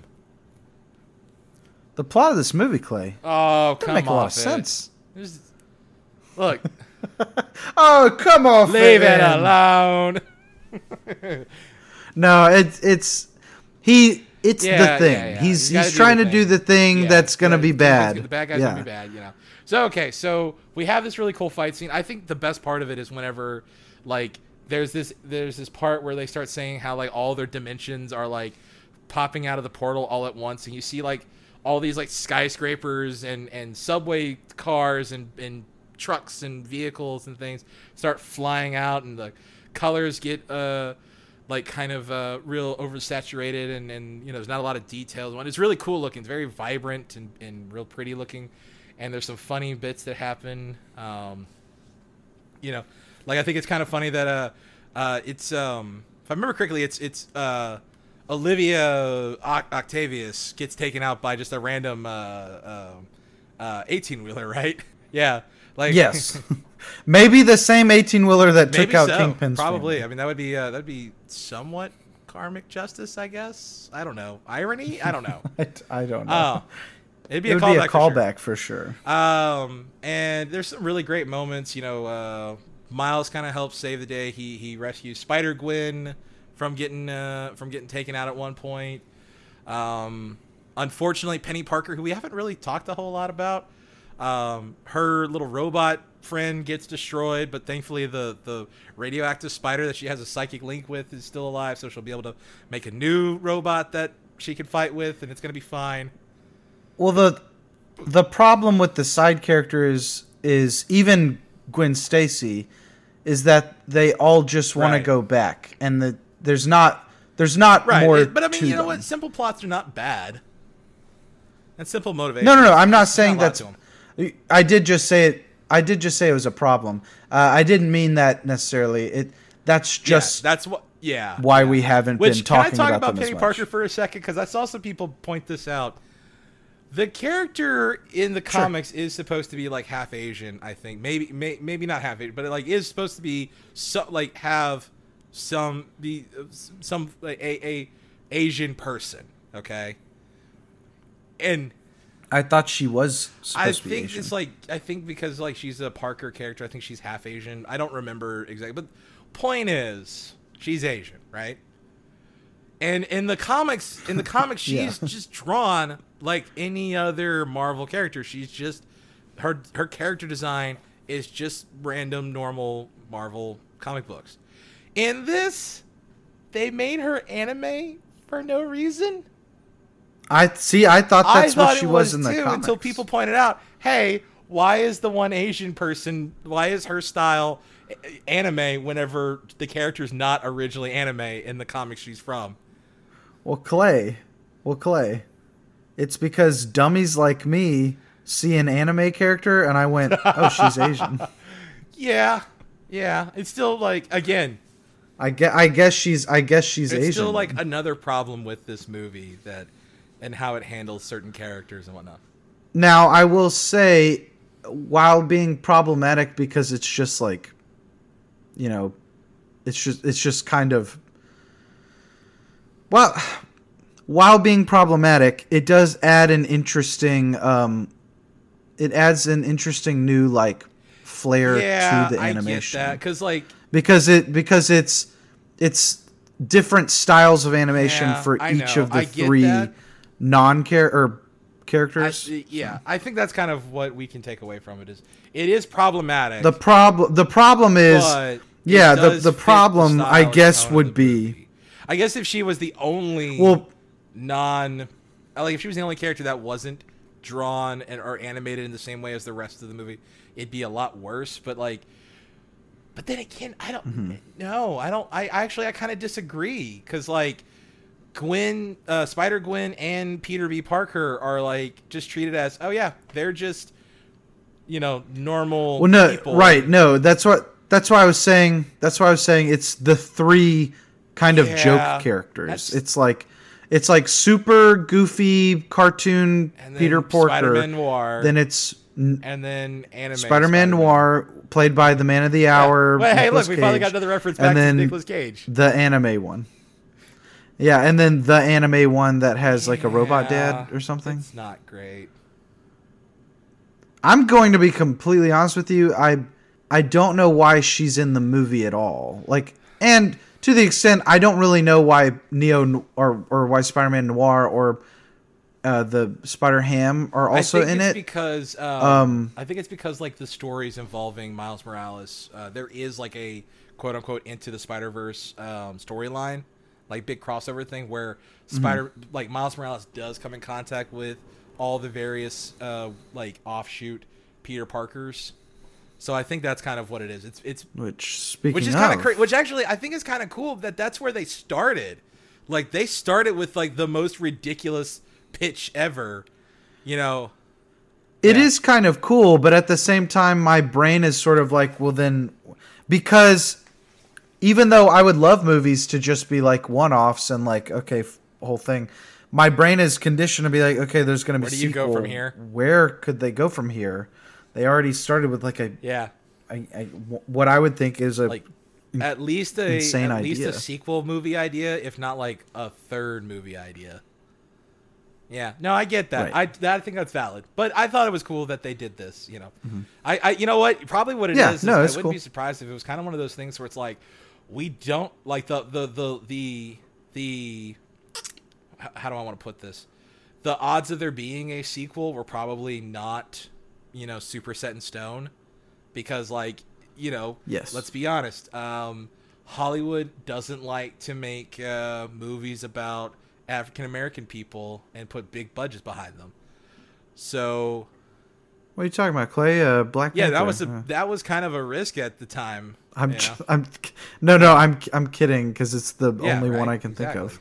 of. And so like that would definitely have been seen by a risk by Hollywood, which I mean, it's fucked up that that's seen as a risk that shouldn't be. Right. Well, one of my, I mean, it's fucked up to say my favorite story pertaining to this. It's not my favorite story because it's messed up, but one that I like to bring up is, I'm a big Tim Burton fan. So whenever I talk about him whenever I would talk about him in circles in Austin, every now and then it would come up where, well, you know, he's problematic. He doesn't really cast diverse casts. It's the same kind of conversation you have with film people in Austin whenever you're talking about like the Coen brothers or something. What I would say to differentiate Tim Burton from that conversation is Tim Burton tried very hard in a lot of his early movies to cast black actors in lead roles. He wanted Sammy Davis Jr. to play Beetlejuice in Beetlejuice. Wow, that great. He wanted, oh God, I should fact check myself. I believe he wanted Marlon Wayans to play Robin in Batman Returns. They even made action figures based on that Robin, and then just painted them white whenever he was like whenever they like cut the character from the movie, and just they painted the action figure white and sold the action figure anyways. And then the most egregious one is Tim Burton cast Billy D. Williams as Harvey Dent. And when his original plan for Batman Returns was going to be, which I love Batman Returns. Some days it's my favorite Tim Burton movie. It's a good one. But the original concept for that movie was there was not going to be a Max Schreck character played by Christopher Walken. That character and that storyline was Billy D. Williams as Two-Face, and the end of the movie where he gets like, where she shocks him by kissing him, that would have ended with him becoming Two-Face rather than being like. So, but when the studio was like, oh, we can't have a black guy as our third lead, they made him change it to a new character, made him cast Christopher Walken, and then Tommy Lee Jones was recast as Two-Face for Batman Forever, which I have to admit, I love Tommy Lee Jones as Two-Face. It is fun. But I just want to bring that up because it's like, sometimes it's not the filmmakers, it's just indicative of the studio system. Yeah, and I mean, like that's kind of what our point was, is that it's a systemic problem. And not to say that filmmakers are immune. A lot of filmmakers don't write black parts or don't want to work with black. Edgar Wright's one of my favorite and that's fucked directors. That guy can't really write a black person to save his life. Like, I think the first one I can think of is Jamie Foxx. That's it. That's literally it, and it's not great. Yeah. Like, that character is a bunch of stereotypes kind of thrown together. Yeah. Right. Anyway, so moving on. Got off topic. Moving on from two white guys discussing diversity in racial Hollywood. issues and racism in Hollywood. Yeah. Where were we? So we're at the fight scene. A lot of cool stuff happens. They're fighting. Stuff happens. Oh, I think one of the best parts, of course, is Peter B. Parker, Dad Bod Spider-Man, still doesn't want to go back. He's afraid because he's afraid that he's, irrecoverably destroyed his life back in New York, and he still kind of is like wanting to stay behind because he doesn't want to face what happens in his own universe. And Miles does the exact same thing to him whenever Miles was first tied up back in the dorm room, where he does a good spinning low kick and then grabs Peter B. Parker by like the chest, and it just kind of gives him the leap of faith speech. And like that was a cool moment. I really liked that moment. That's like one of those moments that like I'm not gonna lie, I kind of tear up a little bit when I see it. I'm just like, yeah, you tell him, Miles. You tell him it's a leap of faith, man. I can't wait to see what Nicolas Cage movies I tear up. That'll during. be fun. Well, to be fair, I didn't tear Left up Behind. because anything Nicolas Cage did. You didn't tear up that his Uncle Benjamin was killed by Nazis or whatever? That's sad. Just... Anyways. Much like this podcast, it's not Look, given a all lot I'm saying is there's not a lot to talk about when it comes to Nick Cage in this movie. He shows up, he does his job, he does it well, and everybody who saw this movie for him enjoyed him in it. This is not an well, okay. Nick So Cage I think we've kind of movie. cleared it out. Of course, we can finish because I want to lead into that conversation. Just like let's just finish out real quick. You know, Miles Morales fights Kingpin. There's that point where it seems like he's gonna lose, but then he sees his dad in like the command center of the weird black hole creating machine, and he gets his second win. And of course, there's a callback to what he talked about with his Uncle Aaron, where he does the shoulder touch and goes, "Hey," and then shocks Kingpin, and that's what ends the fight. Like a spider. You're not gonna let this movie live that down, are you? So at this point, like, you know, Miles Morales becomes Spider-Man. We get to see his like little origin story, little montage, and that's kind of where the movie ends. You know, there is of course a really cute moment with Spider-Man and his dad, where his dad doesn't know who he is, and this new Spider-Man is weirdly affectionate towards Officer Davis, which was kind of funny. Yeah, I love you. And of course he tries to make his voice deeper so his like dad doesn't recognize him and whatnot. And then he says, "I love you." It's great. No, it's great. I love it. And you know, that's the end of the movie. So we've been dancing around it, Hayden. I think it's time to come to terms with it. Is this a good Nick Cage movie? Like, if you're a fan of Nick Cage, should you watch this movie? Okay. This is a movie, if you're a Nick Cage fan, if you want to throw something on for your kid and you like Nick Cage and you're going to be popping in every now and then, maybe. If you're just a big Nick Cage fan and you're a completist, of course you're going to see it. And if you're just a big Nick Cage fan, this is one of the like last ones on your list. I would feel like, I mean, don't seek it out if you're a Nick Cage fan. You shouldn't be seeking this out if you're a Nick Cage fan.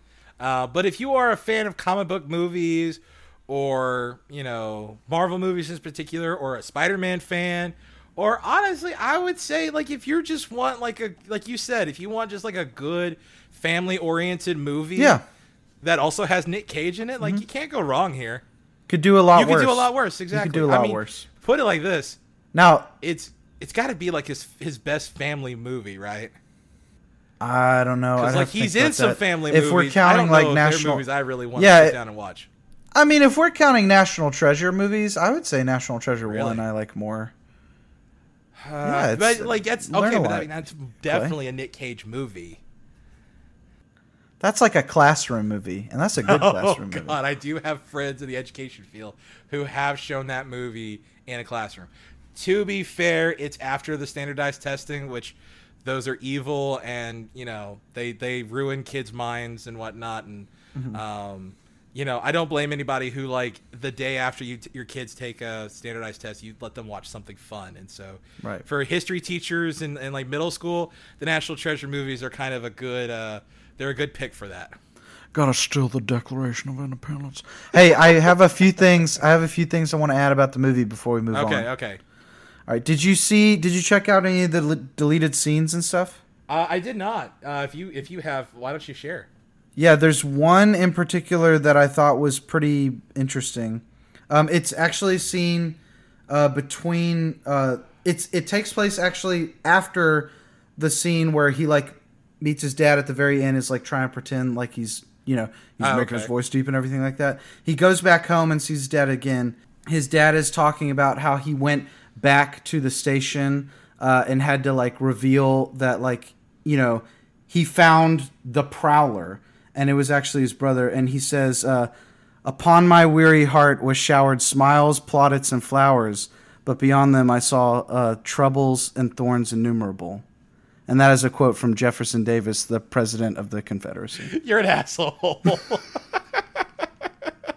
No, okay. But for real, I wanted to ask you to rank the Spider-Man movies. Oh, you want me to rank all the Spider-Man movies? Yeah. I can give you my I probably will. I can give you my ranking. But I won't include the Tom Holland ones because I haven't seen them all the way through. Okay. I will also not include the Adam Garfield movies because I've only seen the first one and don't remember a goddamn thing about it. Andrew Garfield. Oh, Andrew Garfield. What did I say? Well, damn. So then the Sam Raimi ones are going to be on the bottom because you really like this movie. What did I say? What did I? You said Adam Garfield, and I was just saying Andrew Garfield. But I'm saying Andrew Garfield. But I'm saying if you're not counting those, then the Sam Raimi ones are going to be on the bottom for you. Well. Okay. Ain't I a stinker? So okay, it's gonna go like this. Into the Spider-Verse is my favorite. Okay. I gotta be honest, Homecoming's my second favorite. Oh, Jesus Christ. There's some really good stuff that happens in Homecoming. Like the villain, Michael Keaton as the villain is great. As the Vulture, he's phenomenal. It's great. There's that. And also, like, who's also a phenomenal villain? Willem Dafoe is the Green Goblin. Back to formula, Clay. I'm going to take this podcast back to formula. That's what I'm saying. So the Vulture in Homecoming he makes some good points. Like, he's not entirely wrong. Number 3. Look, he makes some good points. That's all I'm saying. Second best movie of the ranking. Vulture made some good points. Yeah. Spider-Man 2 is my third favorite. Okay. I really like Spider-Man 2, the Sam Raimi movies. I think I'm blanking out on his name, even though I know it's right there. Tobey Maguire. Alfred Molina. Alfred Molina, yes. Alfred Molina is excellent as Doc Ock. It's a very tragic version of Doc Ock. I thought the second one was better than the first one. So the first one would be my fourth pick, and then Spider-Man 3 would be last place. What about Far From Home? Oh, right. I forgot Far From Home. I'd probably put that one before Spider-Man 3. It's not bad, and I really did like it, but like there was some things that's like it just kind of fell apart in places and doesn't make sense in others. And like even though there's some things I really, really liked about it, it just I don't know, it didn't really resonate with me as much as I would have liked. And you know what? I will give props to Sam Raimi's first Spider-Man, even though it's not my favorite. And there's some parts of it that are really corny. I appreciate the corniness now more than I did when I first saw it. Because, like, for me, when I saw it at the time, it was like, well, I guess this is the best superhero movies can get. And it felt cheap, you know? Like, because it... Oh, yeah. And, like, I was like, I guess this is the best we're ever going to see. And now that, like, we've seen better, like, from a visual standpoint, now I can look back at those and be like, okay, like, these still do some good things, even though there's some parts of the visuals that didn't hold up for me in the moment. But, like, the story is really good. The characters are really good. The people they pick to be the cast is exquisite. Like there are aspects of it that I'm like, yeah, no, this was a good movie, and I get that. I get why people like it. I get why you like them so much. Right. Well, my ranking, Clay. Number 1. It's funny that you had this at 3 because it's the best Spider-Man movie ever made, and probably one of the best superhero movies ever made. Spider-Man 2, easily number 1. I mean, it is Spider-Man definitely the 2 best of the two Sam Raimi movies. The two Sam Raimi. The two good ones, anyway. The thing is, it's like the thing about especially the first Spider-Man. So I'll say number 1 for me, Spider-Man 2. I just think it's one of the most like emotional movies. But Sam Raimi's Spider-Man 2 is just a great movie first, and a really good superhero movie far second. Mm-hmm. Everything about the characterization of Tobey Maguire's Peter Parker I love so much. Mm-hmm. There's so many background and small gags about, like, he's just the schmuck of all schmucks. Like, right. Every time, he'll reach for an hors d'oeuvre at a party and someone will grab the last one. He'll grab a drink off a tray and it'll be empty. Like, every little detail is just of this universe is just punching him in the face forever. So Spider-Man 2 is my number 1. Sam Raimi's Spider-Man 1 is my number 2. And I agree with you. It's, when you watch it now, the effects aren't good. The cinematography is pretty flat, but I think it is the thing I love about those first 2 movies is they are great movies. Like, they feel like real films and also kind of goofy action movies as well. Right. And I'll give you credit for this. Like, I give them credit for this. You're right, because that is kind of the problem with the MCU movies, is they're not movies anymore. They're like, right. They are now like the absolute, like, visual, like, they are now the cinema version of comic books. Yes, and that's what they're trying to be. Fine. Right. Yeah. There's nothing wrong with that inherently, but it does feel there is like a disconnect, between those movies and other films. And even something like Spider-Verse, I think feels like a movie. Spider-Verse definitely feels more like a movie than the MCU movies. Yeah. It's like the MCU movies don't look cheap, but you walk away feeling like they were cheap just on a satisfactory level. I wouldn't say cheap, they just feel samey. They don't have, like, they're not distinct. So that's kind of that's kind of a knock against them. And I agree. I get that. I get why there are people who consider themselves like cinephiles who don't really like the MCU. And I get that. But I mean, we talked about before, I have a lot of patience for the MCU movies, for comic book movies in general. Yes. So that's totally fair. Yeah, that's totally fair. That's how I am with horror movies. So yeah, but I also like horror movies, though. Right. But and then I would say my number 3 is Sam Raimi's Spider-Man 3. Again, I recognize that there are movies on the list that come out. Well, okay, there's one movie on the list that comes after that is better. I would say Into the Spider-Verse is a better movie overall, just because of what it goes for. It achieves better than what Spider-Man 3 does, because that last third act is so clunky. But I don't know. I find it very charming that Sam Raimi made the final movie in his trilogy, and it's like thematically it's all just about forgiveness. I don't know. It's kind of a sweet little movie. Yeah. And then I would say number 4 would be Into the Spider-Verse, which we've talked about at length for an hour and a half. Yeah.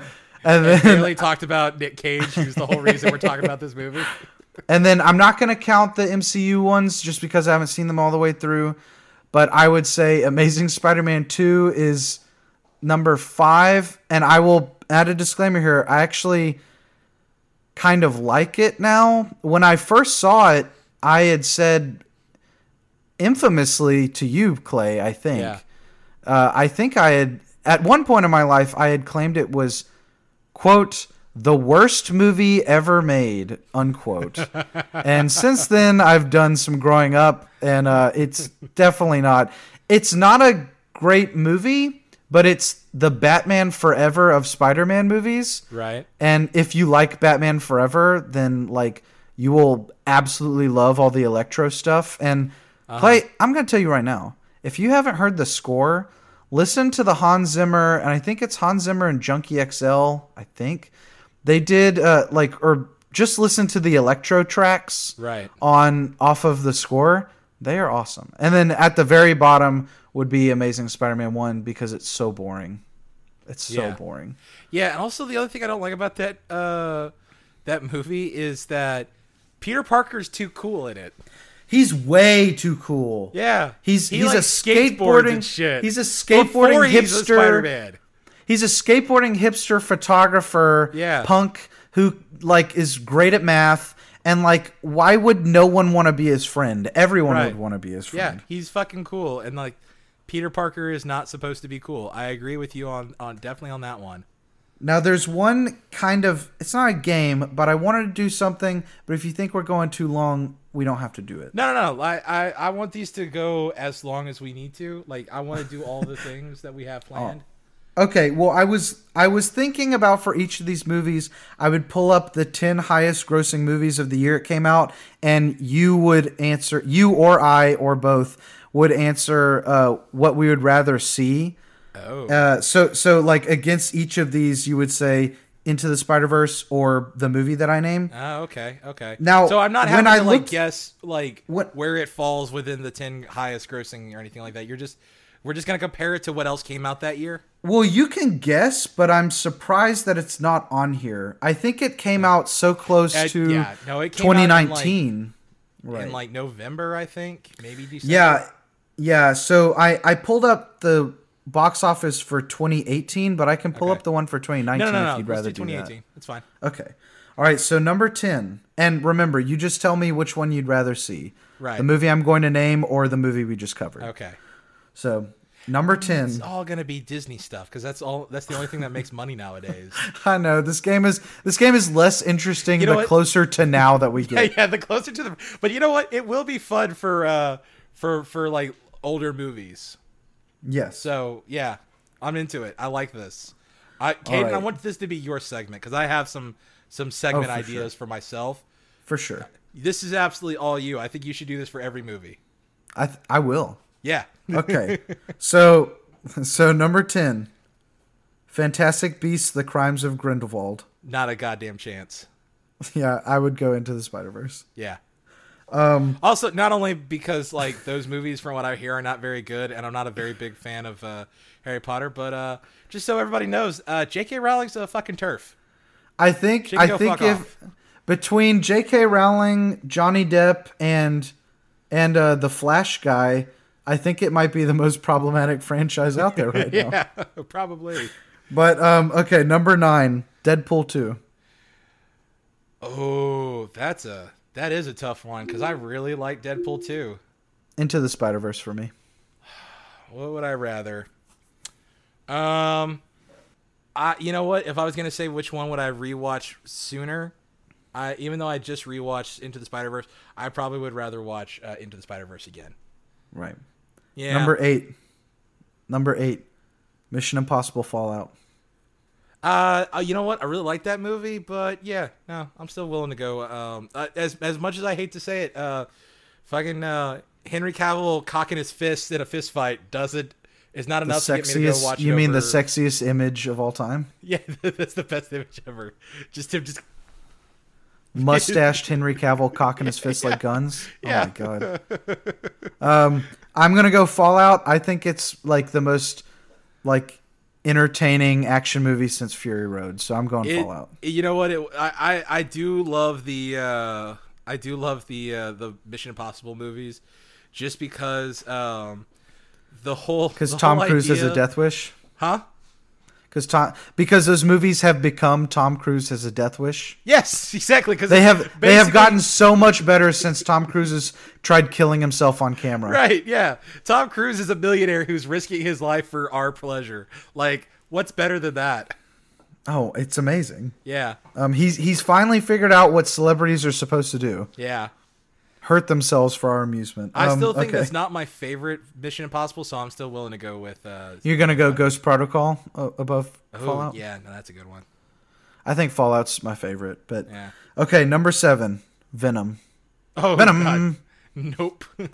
Now, I haven't seen Venom, so I'm actually gonna go Venom just because I want to. I'd rather see it than see Spider-Man Into the Spider-Verse for a third time. I almost had to watch Spider-Man. Sorry. I almost had to watch Venom on a date because I asked the lady out on a date, and that's the movie she wanted to go see. And thankfully, she got sick, so we had to reschedule for something else. When you were like, "What would you like to go see?" She was like, "I would like to go see Venom." Were you like, "Why would we do that?" I was like, "All right, I guess we can go see that." Number 6, Bohemian Rhapsody. Oh yeah, no, Spider-Verse. I'm sorry, I'm still going Spider-Verse on that. Number 5, Aquaman. Ooh, I'm going Aquaman. I think Aquaman is one of the stupidest, most fun blockbusters that's coming out in a long time. Yeah, I kind of agree. Like Spider-Verse is the better movie, but god damn it, Aquaman is dumb fun. I was enjoying Aquaman, and then like at one point in the movie, like I was enjoying it. I was like, this is pretty fun. And then at one point in the movie, the crab people rose up and they went, "The Brine Kingdom will not bow to the Ocean Master." And I went, this is the greatest movie ever made. You know who the Brine King is, right? Gimli. Yeah. Which okay. He's Gimli, and to me, he will always be Sala. Yeah. John Rhys Davis is a horrible racist, unfortunately, which kind of sucks. Oh, he is? Yeah. Which, I mean, he's a British white dude who also, I think, has like some aristocracy in his blood and like in his heritage and whatnot. So, of course, he's racist. Well, separate the art from the king of the brine. Yeah, the Brine King is great. Sorry, separate. Hold on, you got to cut out what I said before. Let me rephrase. Clay, you've got to separate the Brine King from the artist, okay? You're right. Yeah. Number 4, Incredibles 2. You know what? I'm going to say this. I'm going to stick with not that I didn't like Incredibles 2. I think that being that it's a family like superhero computer animated movie, I got to go into the Spider-Verse again. I have not seen Incredibles 2, but I have no interest in seeing it, so I'd rather watch Spider-Verse again. It's fine. It's fine. I didn't think it was bad. Also, the little Pixar short in front of it, Bow, is adorable. Oh, okay. Yeah. Honestly, go watch that. Number 3, Clay. No, seriously, Caden. Like after we're done here, go watch Bow on YouTube. It's great. Oh, okay. We'll do. Number 3, Clay. Yeah. Jurassic World: Fallen Kingdom. No. So you're going Spider-Verse? Say yes. Yeah, I'm going Jurassic World: Fallen Kingdom. God. Look, Jurassic World is one of the worst blockbusters I've ever seen in my life. It's bad. Jurassic World: Fallen Kingdom is technically a worse movie, but it's so stupid and weird that I like it a lot more. There's literally a train wreck. There's literally a part, and I genuinely enjoy it. I'm not like laughing at it. Like there's a part where the raptor reads a sticker that says "Danger, flammable gas" and jumps out of the way before it explodes. That is a masterpiece. Oh, that is cinema. You can see the face I'm making right now. Number 2, Black Panther. Oh, okay. Now that's number 2. Mm-hmm. That one's kind of hard for me. I think I gotta go Black Panther. Which actually, I feel like we're doing this wrong. I feel like we've been like looking at the ones like individually, like oh, would we rather go watch this one? I think it should be like which one is? Are we wanting to say which one's better? No. We're just saying like what you would rather throw on. Oh, okay. You know what? No, Jurassic World: Fallen Kingdom is not better than Spider-Verse. I was just saying I'd rather watch it. Okay. Yeah. You know what? I think I do have to go with. I gotta go with Black Panther on this one. I really do love that movie, and like, here's the thing, fucking Michael B. Jordan is great in this movie, but even better than Michael B. Jordan, is Winston Duke as M'Baku. Oh yeah, I liked Winston Duke, and I did like Michael B. Jordan. Yeah, I'm gonna be honest. I don't love Black Panther, but that's just more. It's more of your about issues like with the MCU than anything else. Well, and I hate to sound like a DC fanboy because I'm really not. Yeah. It's just like superhero movies in general. They're just not really true. my thing. That one is definitely one of the few that I'm like, oh, this is like really good, and like I think people should watch it despite it being a comic book movie. Right. I thought it was. In there. I like the like James Bond kind of scene where they're sneaking into something at the beginning and they're in the streets on the cars. The movie loses me when it becomes a Power Rangers fight with a lightning train. True, but I will say this, Hayden. You should go look at all the like stuff where Ryan Coogler talks about his thought process behind scenes and whatnot. It's phenomenal. Okay. Like he has some really interesting stuff. And I also want to say this. One of the one of the things I thought was really funny when that movie came out was I remember I think it was like a podcast I was listening to, and there was this woman who she was black, her boyfriend at the time was white, and she was talking about like how whenever Winston Duke as M'Baku shows up like in the end where he's like on his throne and whatnot, and she was talking about how like she was like mad thirsty for him, and she looked over, she saw her boyfriend was just kind of like squirming a little bit and was like a little uncomfortable about how much she was into Winston Duke. I was thinking to myself, I was like, nah, if I was that dude, I'd just be like, no honey, I get it. Winston Duke can get it. Like, I don't. Seriously. I'll be honest. I know I just said that I liked him in the movie. I don't remember him in the movie, but I do love him in Us. Oh, he's great in Us too. Yeah. He's it's kind of funny. Really, the only thing I like about Us. It's what was that? He's really the only part of Us that I really like. But oh, really? You didn't like that movie? Nah, that movie falls apart for me at the home invasion stuff. But yeah, there it definitely is like it's definitely a little messy at parts, but I still really liked it. I wanted to love it. I'll put it that way. I liked it a lot. All right, so what's number one? You can guess, Clay. I'm trying to. Oh wait, is that the year Lion King came out, or was that 2019? That was 2019. Oh okay. You can guess it. I don't remember what. It's so easy. Huh? It's so easy. I don't remember. You're going to have to remind me. I don't remember what came out that year. Avengers Infinity War. Oh, that's right. I forgot that the first half of Avengers... well, I can easily answer this one. Spider-Man all day. Weren't a fan of Infinity War? I will watch Spider-Man 10 times in a row before I'll watch Infinity War again. See, I don't like Infinity War, but I would pick Infinity War just... so I could rewind and play Tom Holland disappearing over and over again. Oh, you monster! That part was sad. No, fuck him. I hate him. God, fuck you, hated. The reason Endgame is better is because he's not in it. I mean, there's a lot of reasons Endgame is better, but that is top of the list. I was teaching that year, and like I had a bunch of my students who like got to see it before I did, and I was like, hey, listen, I'm gonna get to see it this Saturday. Like, y'all no spoilers. I come back Monday. We all like had PTSD because of what does he say? He goes, Mr. Stark. Wait, what is it? I don't feel good, Mr. Stark. Oh yeah. I don't feel good, Mr. Stark. Yeah, it's like, no, we all were I was pumping my fist. I was like, yeah, kill that fucker. We just all looked at each other. We're just like, so like, what happened to Peter Parker was crazy, right? We're all like, yeah, like we all look like somebody died in our family. We were so sad by that. Don't you take that away from me? It would have been real tragic. It would have been real tragic if, you could have believed for a second that he wasn't coming back. But I mean, I disagree with that, because like I knew he was coming back, like right. That moment still felt real because it was sad. I think that is. That is the largest detriment to that climax, is because it's going to be undone. I disagree, man. I really, because it still hit.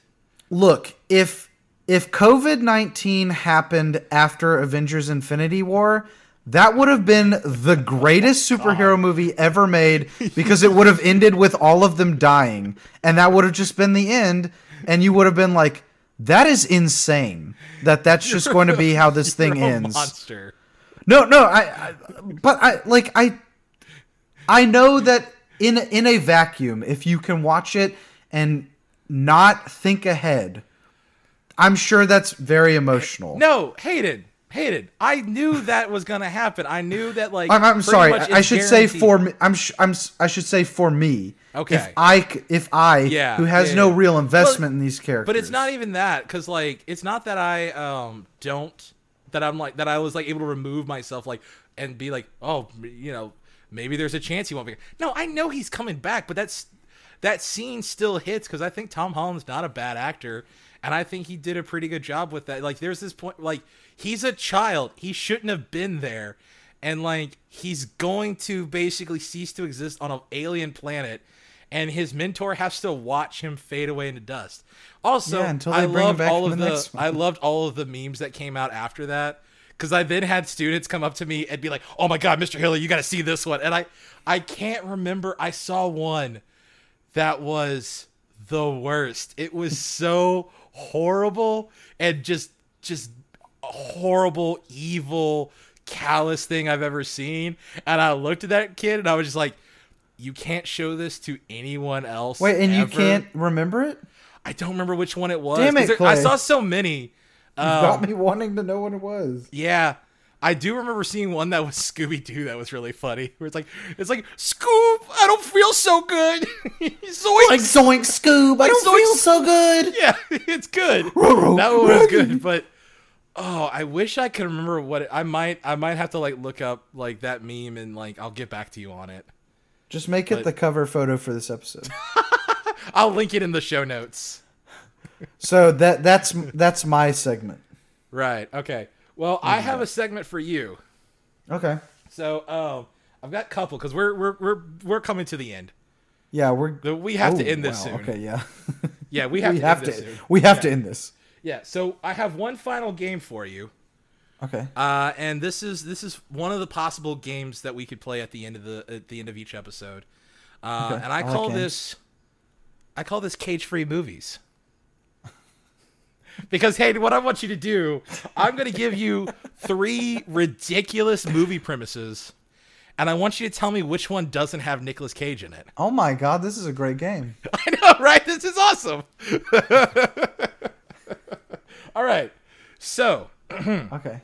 What I have for you first, and I'm just gonna give you the synopsis. I'm not gonna give you anything. No dates, no directors, no actors. Okay. Nothing. Just the premise. Damn. Okay. So in the first one, Okay. So in this first one, we have an artist drifts to New Orleans and explores the theme of lust with his poet buddy's wife. That's the premise of the first movie. Okay. The second one, a young soldier in Africa wanders away from his camp and meets a woman whom he rapes and kills. But when he returns to his outfit, he finds he can't escape his tormenting conscience. And then finally... we're going to watch all of these eventually, right? Well, all the ones that are not cage-free. Okay, all right. So these aren't like cameo movies. These are he's in like a leading role. I mean, these are movies that are the ones that have Cage in them are movies that he will show up on the list. They are movies that he is a credited actor in. Not necessarily the lead though. Not necessarily the lead. Okay. And the final one, a wealthy merchant arranges a marriage through mail, but discovers that the woman who arrives to share his house is an imposter with an eye on his fortune. You could ask this same question every episode, and I'd probably forget. I know, right? Which one of those is the cage-free movie? So, artist sleeps with poet friend's wife. In New Orleans. Soldier rapes a woman in Africa. Or guy has an arranged marriage with a woman that turns out maybe isn't who she says she is. I think it's B. I don't think Cage is in B. Which one is B? The soldier who rapes a lady. And I'm sorry, Hayden, you've lost the initial episode of Cage-Free Movies. No, damn it. That is Time to Kill, 1989 Nick Cage classic that you've never heard of. Here's the best part. It's Italian. It's an Italian movie. And you know what? I had to make sure that it was viable because it is one of the It is one that is very low on the list of rated, and I want to make sure that it exists. So I found it on YouTube, and I clicked to a random point and clicked on the exact point where Nick Cage rapes a black woman. How long is that rape scene? What if it's just the whole movie? I don't know, but unfortunately, we're going to subject ourselves to it. Okay. So wait, what was the one? Wait, can I ask which one didn't have him? Oh, you want to know which one was the cage-free movie? Yeah. 2001's Original Sin, starring Antonio Banderas and Angelina Jolie. Wait, but which one was that? Which synopsis? That was the. Oh, sorry, that was the one about the merchant and the. So my question is, how do you go about picking the cage-free movie? You just pick a movie at random? You know what? I remembered this movie in a conversation I had with a friend, and thankfully it was like when we were like texting each other, and so I was able to like, oh shit, what was that Antonio Banderas movie that just is like a really crazy off the wall like thriller, like, you know, that just it would be perfect for this because it sounds like it could be something that Nick Cage was in. Okay, so what was the one about the guys having the affair with the guy's friend's wife in New Orleans? That is 1991's Zandali. What the fuck? With Michael Biehn. What are these movies? I know, right? Again, Zandali. we're going to get to watch this movie. How many movies was he in? 104.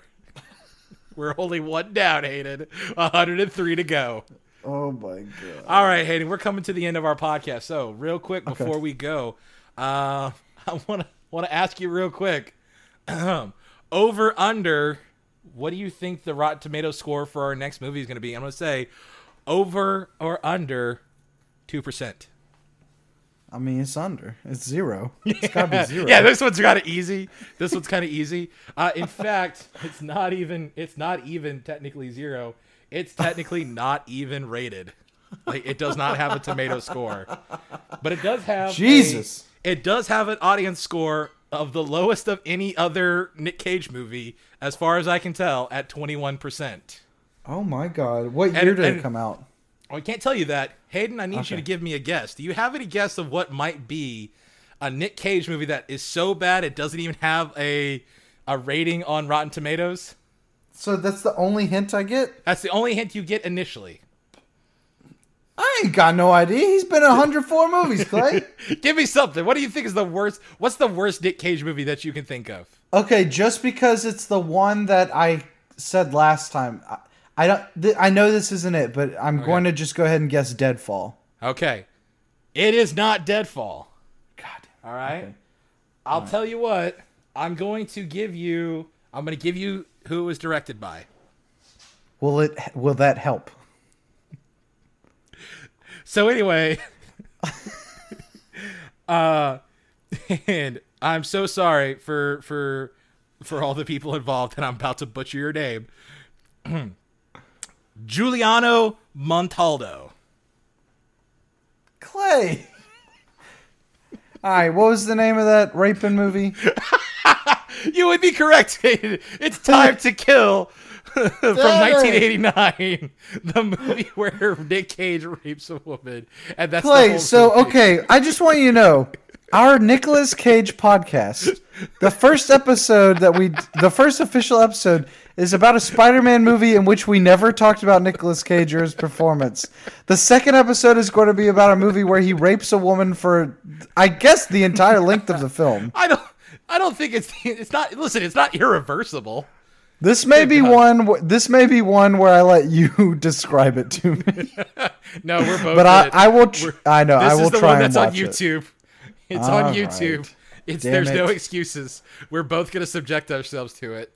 And I'd also like to point out to anyone listening, yes, we all recognize that this is a horribly problematic movie just from the description alone.